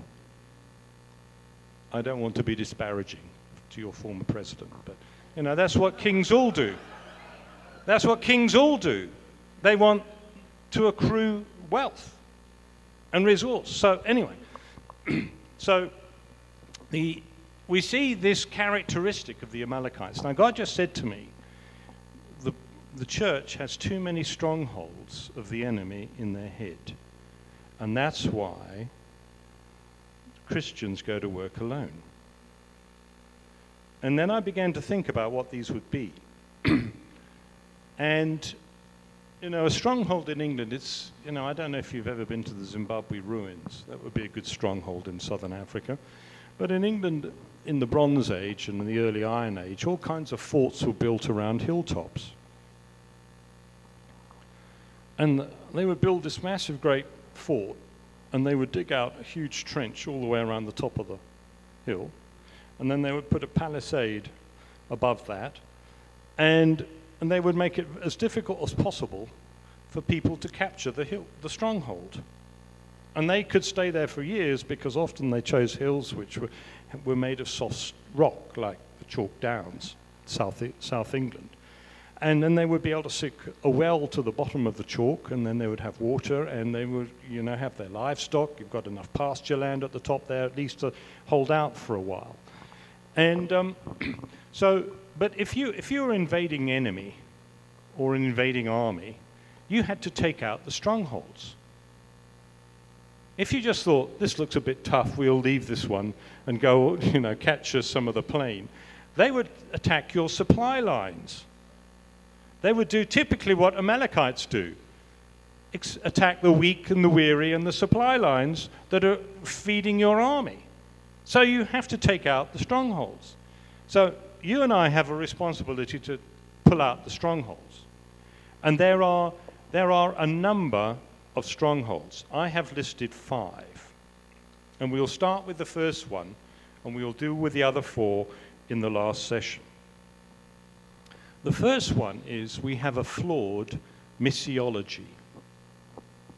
Now, by that I mean we don't understand our mission. We failed, as I implied earlier, to have an understanding that Jesus wanted us to get, that we're not here to build the church, we're here to extend and expand the influence of the kingdom. In fact, we have spent a great deal of time doing or trying to do what God promised he would do, and we've ignored the thing that he's told us we must get on with. So he promised, Jesus personally, he said, I will build my church. Who? Jesus. And the gates of Hades will not overpower it. Right? I will build my church. God, Father says, I'm going to build it through Christ the Son. I'm going to build my church. I'm responsible. I'm going to do the church building, bring the communities together, but you have a message to get on with establishing and expanding the influence of the kingdom, which means preaching the gospel, developing the goods of your life, pursuing the vocation that God has given to you, healing the sick, praying in your places of work to see transformation, coming against wrong spiritual influences and wrong practice where you see it with courage, because you need to find team there. And if you're isolated, you can never have the commanded blessing. Never. When does the commanded blessing come? Where brothers dwell together in unity. There I will command the blessing. How many people have ever prayed for you in your place of work?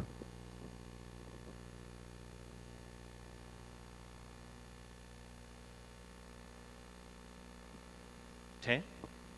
1 or 2? Vast majority of you go to work alone, right? You do your job, you're faithful in it, I'm sure, you try to be a witness where you can, but you don't have agreement. So God has to help us address some of these things. Now, I could share this story later, but let me just share it now. I met a bloke in a church in Germany called Thomas, and he was in a vineyard church.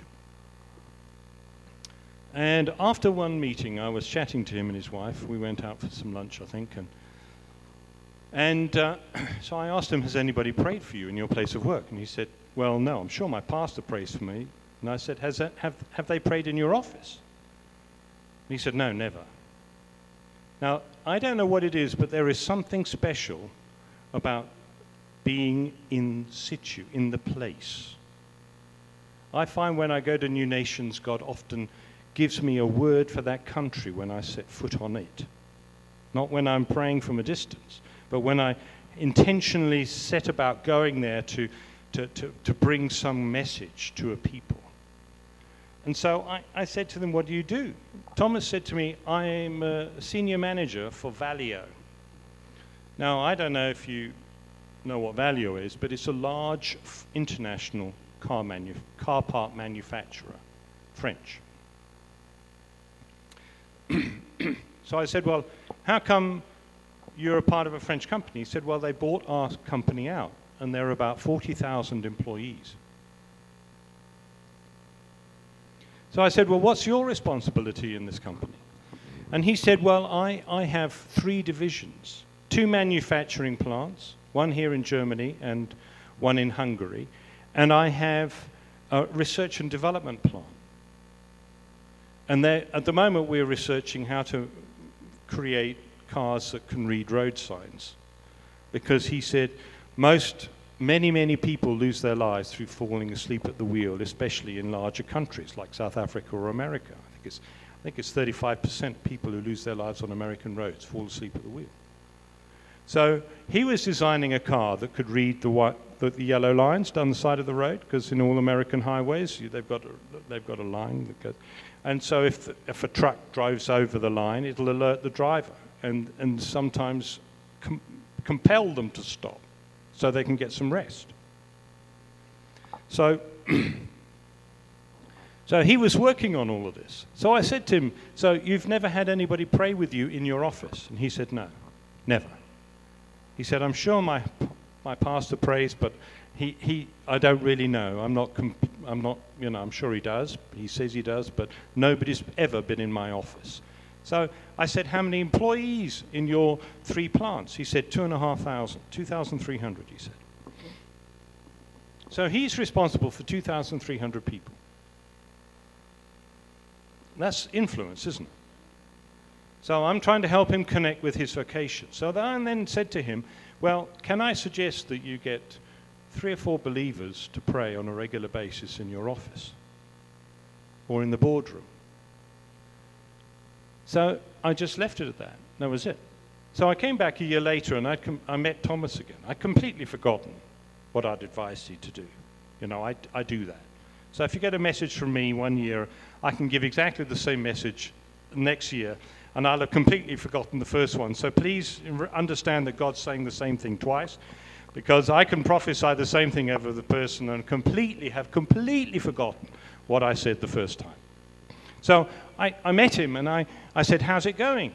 And he said, oh, it's really going very well. And he said, what you advised me to do, I followed through. And I said, well, what did I advise you to do? And he said, well, you asked me to meet with some people and to pray.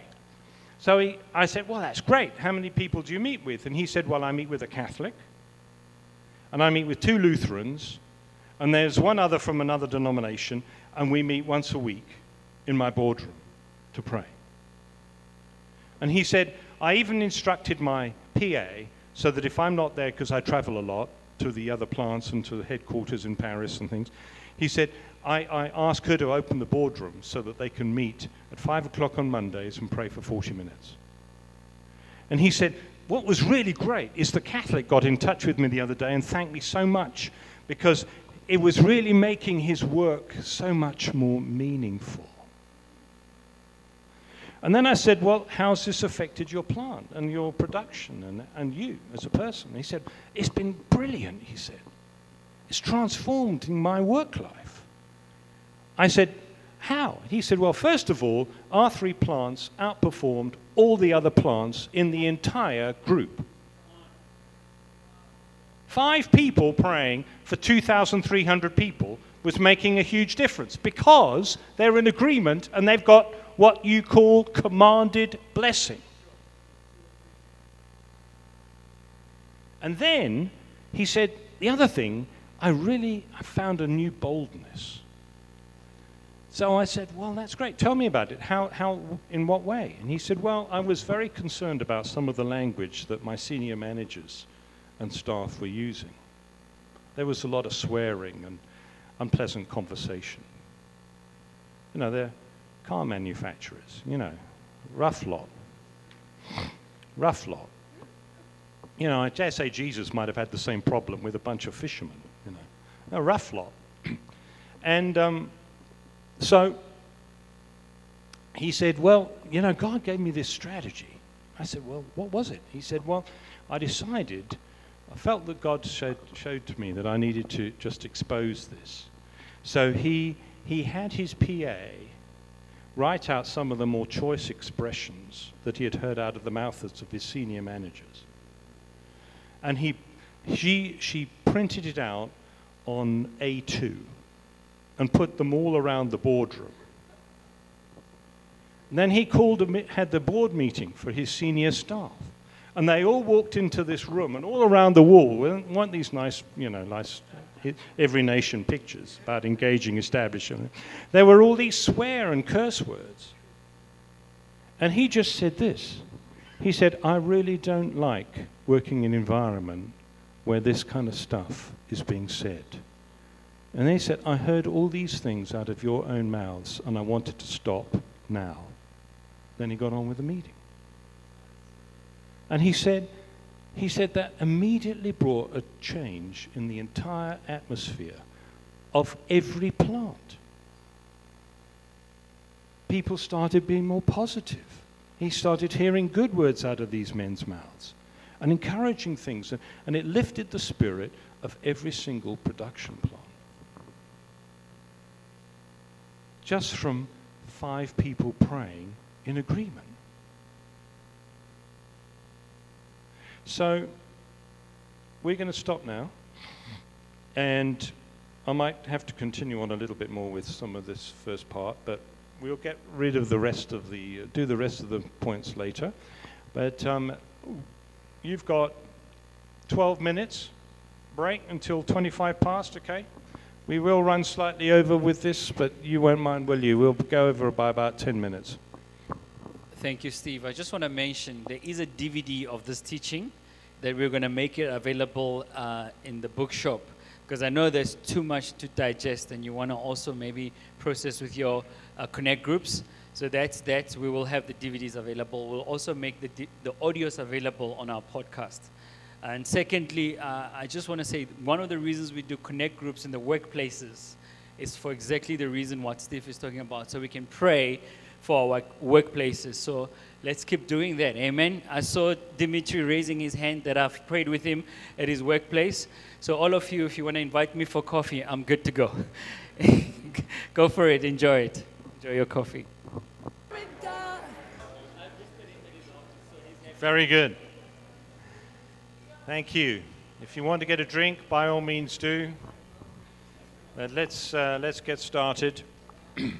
So that we can roughly finish on time.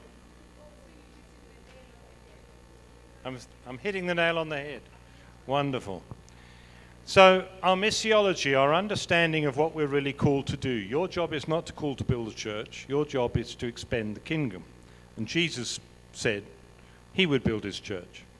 And he's the one who will bring the communities together, wherever they may be. Now, alongside this, we've got a wrong understanding of heaven and hell. So most Christians think that they've been saved. Jesus came to die for your sin, to get you to heaven one day, right? But that's not why Jesus came. That's just one of many reasons why he came. He came to bring a new kingdom, right? And he came to send out disciples to the nations. And the nations you go to may be your work on Monday, which is also your mission. But heaven isn't just up there one day or hell down there one day. Heaven is here now. Jesus said, "This is eternal life, to know thee, the one true God, and Jesus Christ whom you have sent." Eternal life is to be worked out now.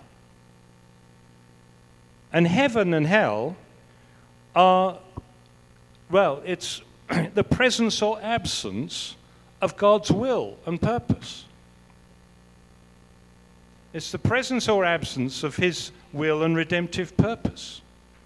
So when you go to your work on Monday and you see things that are not working as they should be, and people and staff members who are just not really understanding their purpose and their identity and vocation, or you see corrupt practice, or you hear negative messages being shared and the ladies gossiping over their coffee, whatever the case may be, that isn't what God wants. So heaven is everywhere where things are as God wants them to be. And that includes now, not just in the future. So we have separated our mission from what actually God's called us to do, because we're waiting to go there one day. Right? So we separate it in space and in time. So everything will be as God wants it to be one day. But actually, Jesus came to bring everything as God wants it to be now, didn't he? So he went about doing all the things that heaven speaks of. The poor have the gospel preached to them. Their bodies are healed. We raise the dead. The lepers are cleansed. Because none of those things are in heaven. And we want the poor and those who've been sidelined and outcast and set aside or ignored or overlooked, we want them to have a fresh hope. Amen? And that includes people in your workplaces. So God wants to bring heaven to earth in your workplace. Not one day when Jesus returns, now, because he's here, in you. Let me just say this, I just feel a slight diversion here. The word apostle. Jesus didn't come up with that word as some kind of complete original. An apostle was an official in the Roman Empire who had a very particular task. Their task was to accompany the Caesar in his conquests. And he would summon, when the battle had been waging against a foreign enemy, and there was a measure of peace, and there was still, maybe conflict, but the land was beginning to be brought under some kind of peace and order, he would summon his apostle. And the apostle would choose a team, which was called an apostolic team. Heard that phrase? And the apostolic team consisted of city planners, architects, lawyers. And they were tasked with finding a city. We have actually Caesar Augustus's instruction to his apostle after conquering Britain. And their task was to find and identify a place where they could build a new Rome. So they would go and they would inspect the area. And it contained not just these people, but it contained some military capacity. And he would have a couple of ships at his disposal, and they would send this team with elite troops and with city planners and with architects. And their task was to build an amphitheater, a market forum, a place where the Senate could meet, a hyperdrome, identify where they could build a bath, because the Romans loved water, because they believed that any water that came out of the ground had healing properties and came from the underworld. So they identified a particular city. called Londinium. Heard of it? London. And they built a smaller version of Rome there because they wanted their laws, Pax Romana, they wanted peace, they wanted their pleasure and their enjoyment and their entertainment and their market forums and their games and their all the other things that went with Rome. So the task of the apostle was to build a new Rome and extend the influence of the Roman way of doing things. Right? So when Jesus says, I'm calling you as apostles, what are they called to do? Just walk around and look handsome? They're called to bring the kingdom. Right? And to make things as they are in heaven on earth. Now, believe me, you also are called. And your mission isn't just, quote unquote, prophesying or teaching or... Your mission is to transform the world where you touch it. And it may involve, and will involve, some evangelism. But being an evangelist doesn't make you a missionary. You're all called to evangelize where you touch the world. And to build a new Jerusalem with the help and the grace of God. Amen? Because Jesus wants to visit your workplace. And he wants to walk around the desks or up and down the mine shafts and wherever it is, out in nature. He wants to be able to walk with you and say, I'm going to help you make this place as I want it to be. Amen? That's what God's called us to do, right? So our tendency is to separate heaven and hell in terms of time and in terms of space. But heaven and hell are both here, right? And now. Not one day, but they're here and now. So, Jesus' goal is to bring heaven to earth, and that's why he told you to pray as he did. How did he tell you to pray? Thy kingdom come, thy will be done on earth as it is now in heaven. Not one day, not by divine fiat, by the wave of God's hand, but through your work and mine. Whether it's missional in terms of taking teams to Mozambique or missional in terms of you going into your place of work on Monday morning. They're both missions. And one is not more holy than another. Please.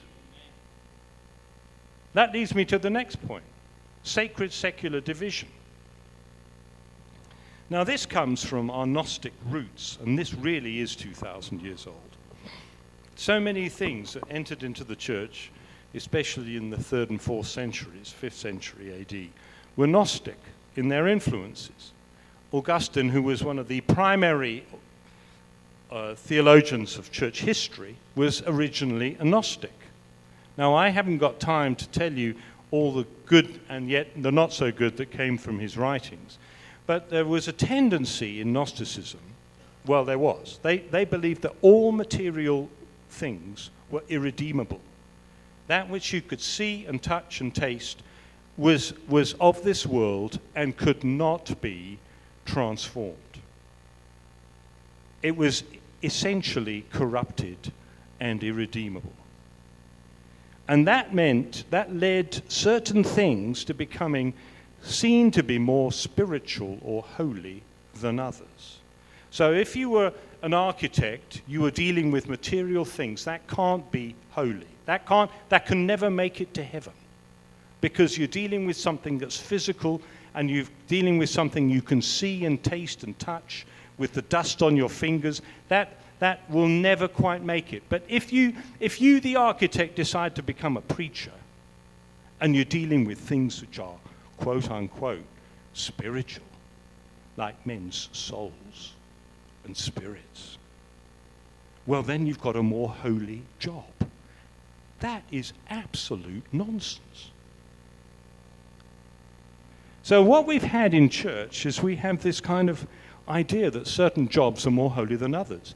And this has really driven my life in times past. This is one of the things that God had to unravel in my thinking, literally unravel.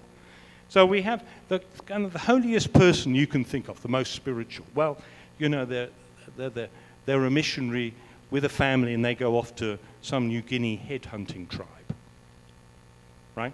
That's about the most spiritual you can get, right? We think. And then you work it all the way down. I don't mind who you are, but you get those with vocations. They're doing nice work for people who have a need, like doctors and nurses. Well, that's a bit closer. You've got church pastor quite high up there as well, because they're spiritual, right?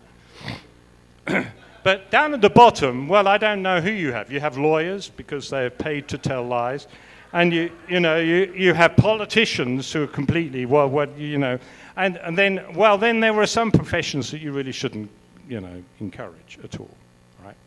And you have this hierarchy, but it's complete nonsense. All jobs are spiritual, even lawyers. All jobs can have a spiritual component, right? And so all God's work is good work, regardless of what it is.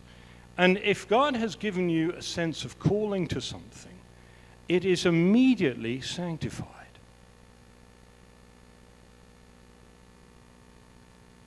And we need people to understand that. So if you are an environmentalist, you need to understand that God has given you a responsibility in creation to restore a world that's been broken and polluted. And that is just as spiritual as the pastor whose church you go to, who is restoring souls. Right? And furthermore, you're going to be doing it with others. And I had this conversation. Now, if you're running a company and you have 20 or 30 employees, they're your congregation. They're the lost sheep of the house of Israel. Where does God send the shepherds? Jesus says, I lift up my eyes to the multitudes. There is sheep without a shepherd. Pray to the Lord of the harvest to send forth missionaries, apostles into the harvest. And where is that harvest? They're in your company. So I've had at least, 3 or 4 business people who've come to me and said, Stephen, I've got this business at the moment, and I'm working very hard to get to the place where I can, just kind of hand that over to somebody else and go full time. I said, how many people do you employ in your company? Oh, 150. Whatever it is. And I said, well, let's start there. That's your church.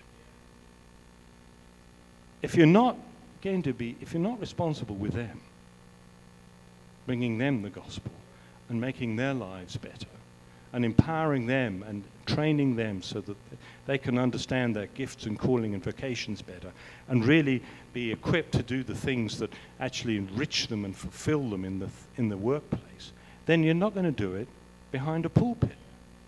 You know the easiest place to hide from God in the world? Behind a pulpit. Because you're doing something where everybody expects you to be spiritual. But many are there, not all, but many, for the wrong reasons altogether. Because they're trying to be spiritual. And they're not actually facing certain responsibilities in their lives that God's wanting them to face. The vocation He's actually given to them, which may have nothing to do with preaching on a Sunday morning. It may be about training and equipping. It might be about some entrepreneurial flair that they have, which they've never actually managed to discover. Could be dozens of things that they are called to do. And because they think this is more spiritual, this is what they end up doing. But it's not more spiritual. That is Augustine's lie. Right? And that's been in the church since the 2nd century. So if you think that's going to come out with an altar call, by just kind of laying hands on your head, you've got another thought coming. You have a stronghold that needs to be pulled down. And you need to give a bit of thought and exercise in your heart over this, because we've had these things wrong largely in church for a long time. All right? So just because you're paid for something doesn't make it unspiritual. We've got this kind of attitude about money, don't we? You know, if you arrive on Sunday morning at your meeting and there's a brand new red Ferrari in the car park,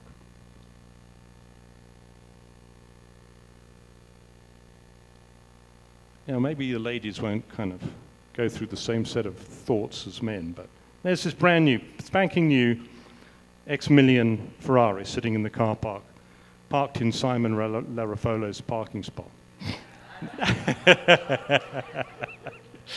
No, he doesn't have a parking spot. You're a good lot here. You don't have some more spiritual than others. But, you know, here you go. And, you know, what are the thoughts that go through your head? Well, if I had that kind of money, I wouldn't spend it on a car like that. But actually, you'd really like a drive, wouldn't you? And that's one thought. And then another thought is, goodness me, how did he come into that lot? Must have won the lottery. Right? You have all kinds of ambivalent thoughts because we don't know how to deal with money.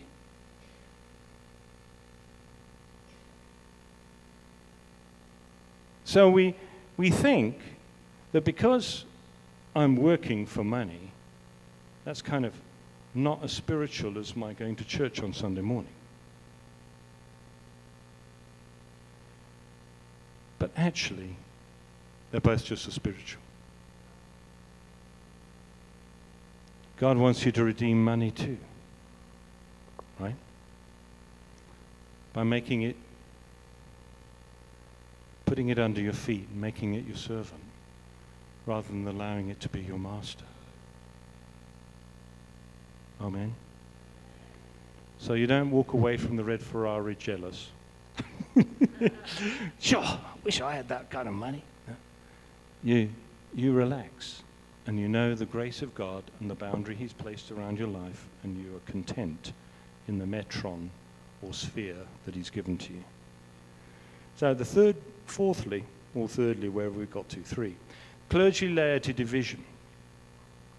Now this flows straight out of that previous discussion, because we've got this whole understanding of Gnostic thinking. We've created this distinction between the clergy and the laity. You know, in some parts of the world, they really don't have this distinction at all. China, they don't really have this distinction. I met a number of people who've ministered in China, and you know, they get called in, and it's really, really humbling, because they just say, how many people do you have in your church? You know, and then the pastors kind of chat away together, and we've got about 5 million. This bloke's come from, you know, congregation of 200 in England. Oh, between us we've got about 5 million. No, it's not many, but you know, it's growing. You know? But in Chinese church, they're not allowed to own property. They're not really supposed to meet in meetings of gatherings of more than 15 people, but they kind of largely ignore that one. And they're not allowed Bible schools. They're not allowed any formal training. That makes them do all the training through discipleship, in situ, in the location, in relationship. And it makes them meet in small groups first and foremost, so everybody gets a go. We all learn. And it stops them thinking about the things that consume too many leaders in this continent. my income, my titles. You know, I haven't got a doctorate, I must buy one. My church, you know. I met people like that. You laugh, I meet them. You know, my big building. God sees nothing in it. And then we tend to think that because, you know, we've got this idea that some jobs are more spiritual than others, that, you know, we are all aiming to become clergy. And it leads to an elitism. This continent, really, you can pray for your dear church leaders up and down the continent. There is an elitism. They're seeking a position. And their identity, beloved, is not in God. It's in their position and in their income and in the number of people they have in their church. And they know nothing of being blessed before they do. Their blessing comes as a result of what comes to them, the numbers in their church. And Jesus said, if you get all that now, you won't have it later. If you get honor from men, you're not getting any from me. Didn't he say that? And so we have structures that lead to this elitism and this status of clergy versus the laity. And it is ungodly, it's idolatrous, and it must be torn down. And I would rather people have no titles. How did Paul call himself? Paul doulos, servant, called as an apostle. So his apostleship was not his title, that was his work, his function.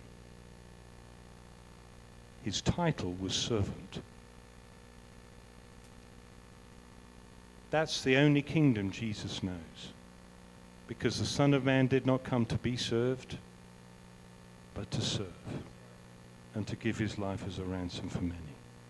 And so must we. And it's in our serving, and in our right attitudes, and our tearing down of these false divisions that we begin to make some progress. Now, then we have a flawed ecclesiology, which is our understanding of church. So, we know we're church on Sunday morning, don't we? Why do you know you're church? Because we all gather. But let me just tell you this. Let me turn to a verse. Acts 11, 19. John, Acts. Okay. Now, what's happened here is that Saul, or who became Paul, has initiated this persecution against the church. And lots of people are fleeing Jerusalem. Okay? So it says this.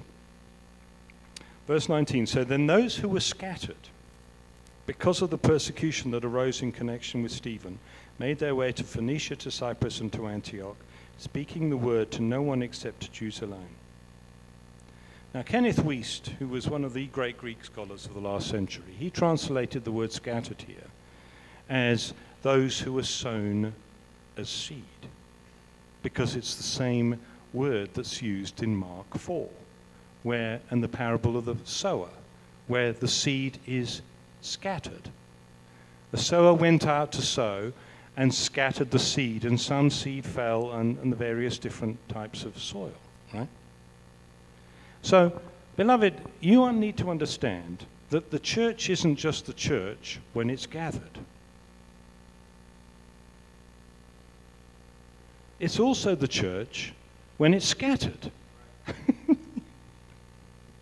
Because you're sown as seed. And in Matthew 13, you have the two parables, the two principal parables in that chapter, because there are lots of parables of the kingdom in that chapter. The two principal parables are the parable of the sower and the seed, and the parable of the wheat and the tares. Right? And in the sower and the seed, the sower is walking, and he's prepared the soil, and he's scattering the seed. scattering. And he tells you where the seed falls. Right? And in that parable, the seed is the word of God. And the ground are different states of the human heart. Got it? Now, the next parable is somewhat different. It has one thing that remains the same, the sower. Jesus remains the sower. He's sowing the seed. But then he takes the ones who've been sown in good soil and he sows them as sons of the kingdom into the world. And he says, in this world, an enemy comes and he plants tares. And the two grow up together. You remember that? And then his helpers, the master's helpers says, shall we remove the tares? And Jesus says, no, let them both grow together. Why? Tares are taking up some of the light, some of the soil, some of the richness of the ground, some of the moisture. Well, the reason was this. You can't separate wheat and tares until the grain emerges. The leaf shape is almost identical. So he's saying the parable of the sower and the wheat and the tares basically is this. He takes those who receive the word and he puts them in his seed bag and he sows them into a world. And where is your world? It's your neighbors and your street, and it's predominantly your workplace, right? Don't you spend more time at work than you do anywhere else, with the possible exception of your bed?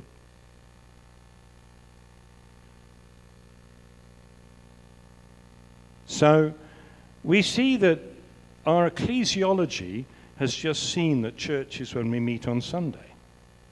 Nonsense. Church is when you meet any believer in any setting, and you meet intentionally, and you meet around Christ and his purpose, and you remember him, and you bring him into that environment. So if you are running a company or in a business, and you have other Christian employees, meet with them, because that then becomes church in the loose sense, but it's a community. And if you're meeting consistently, even if it's once a month, and you're meeting intentionally to pray and to bring something of Christ into that place, not just watching the rugby on a Saturday afternoon, right? You're bringing Christ into the place of work. That becomes church. And I don't care where those people come from. They may not all be a part of every nation. They can come from 6 or 7 different congregations around the city. But they all love and know Jesus, and they're uniting around him and the things of the God, things of the kingdom, to bring heaven to earth there. Amen? So we've somehow got to get out of this idea, and I blame myself as an ex-pastor, because pastors can so easily get threatened when, people go and say, I've got a church somewhere else now. They go, I used to. What? How could I? I've got to have all the good stuff that you hear. It's got to come out of my voice. God's got to show it to me. How can you dare get something that's, life-giving somewhere else? It's just not allowed. But, this is just nonsense. That's the leader's insecurities. So Jesus said, where 2 or 3 gather in my name, I'm in the midst. And he did this, he said this, after he gave a teaching about, one of the 2, about church, which is about restoring relationship in the community of God. If your brother sins, go and rebuke him. If he doesn't listen, take someone else, a witness, and share your concern and admonish him to improve the way he's living his life. Because you want to restore the relationship and want to set the church apart as being evidently a different type of community. Amen? And then he says, where 2 or 3 agree touching anything on earth. It'll be done by my Father who is in heaven. Now, that verse sometimes sticks in every Christian's throat because they really think they've done that and nothing's happened. You know, they've had some crisis, maybe their business isn't going well, or there's sickness in the family, or their wife is having a struggle, you know, in her pregnancy or something, and you get 2 or 3 Christians to agree, and then nothing really seems to change. To be in agreement means, in Greek, means to be of one soul.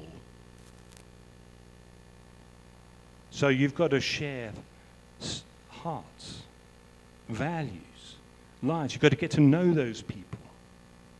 This isn't just kind of a quick, oh, let's get together and pray. We need to be in agreement here, you know. You just need to get into those people's lives a bit. And you can do that at work. You can create a safe place, which is what church is, where people can succeed or fail, but they're still loved because their worth isn't measured by what they do, but by who they are and who He is. Amen? Their worth is established because God blesses them and said, be fruitful and multiply. Now, coming on, we're making progress.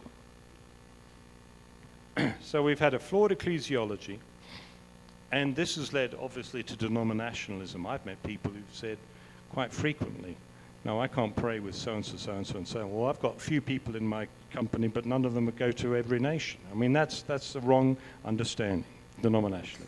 Finally, we've had a loss of our understanding, and I have talked about this before, of a biblical view of vocation and rest. You know, you are called not to work for money. You're called with a vocation from God. And that vocation contains a blessing and a provision.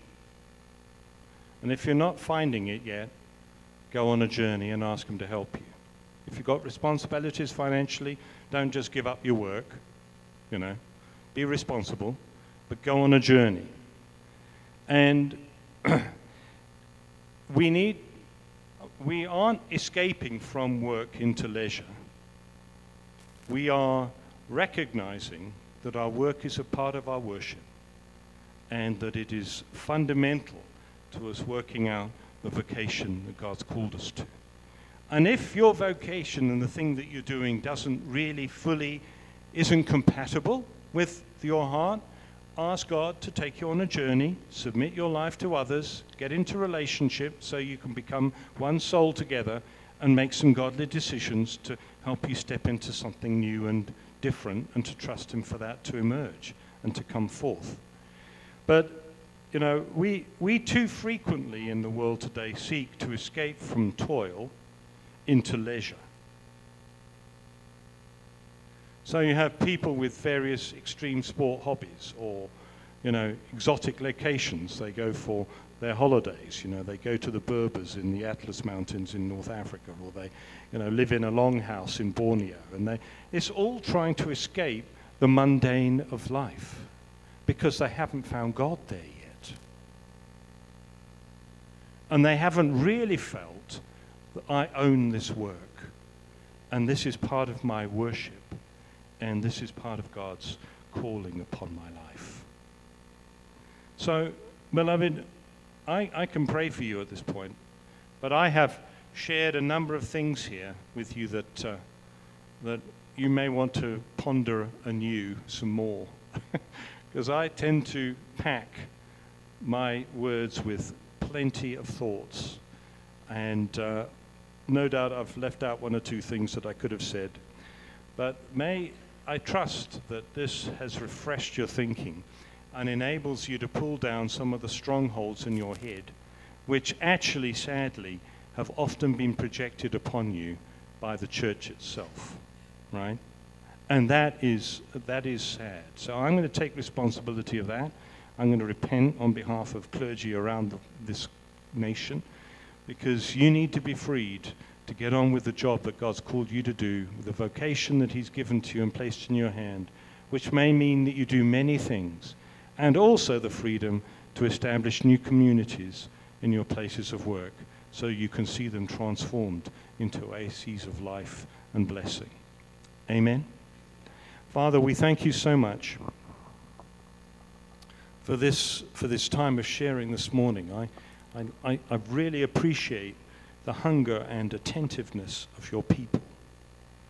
Lord, you've opened their hearts and their ears to hear, and I thank you that I've been a privilege to share with them. Lord, I pray that you would sow seed into good soil.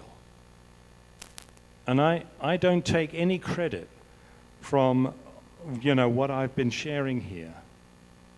This is just part of my journey, and I've been following you, and that's been a pleasure, it's been an honor, and it's been wonderful. But I bless this people, and I pray for your encouragement upon them. And I pray, Lord Jesus, that you would open their hearts and their ears to hear and to take forward that which we've shared this morning. And I do repent, Lord, on behalf of that class of people that have tended to project a superiority because they feel that they are in the spiritual job and everyone else is somehow less significant or less holy. And Lord, I pray that you would tear that lie down in the hearts of each individual in this room. And Lord, I ask that you would encourage them and strengthen them in their places of work and labor, whatever that might look like and wherever that takes them, whether they're handling huge amounts of money or little, whether they're responsible for loads of people or just their own lives and their own family. Lord, may they all discover their vocation, which is so unique to them before you. And I pray that they would live out of that sense of passion and purpose in Jesus' precious name. And all the people said, Amen.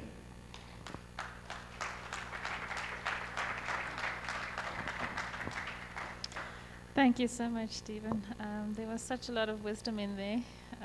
And I want to encourage all of us to, before Monday, so this afternoon or tomorrow, have some quiet time, try and think of all the stuff Stephen said, what stood out for you, and then make it practical in terms of your workplace, your business. Try and think what God wants you to do differently. Thanks again, Stephen.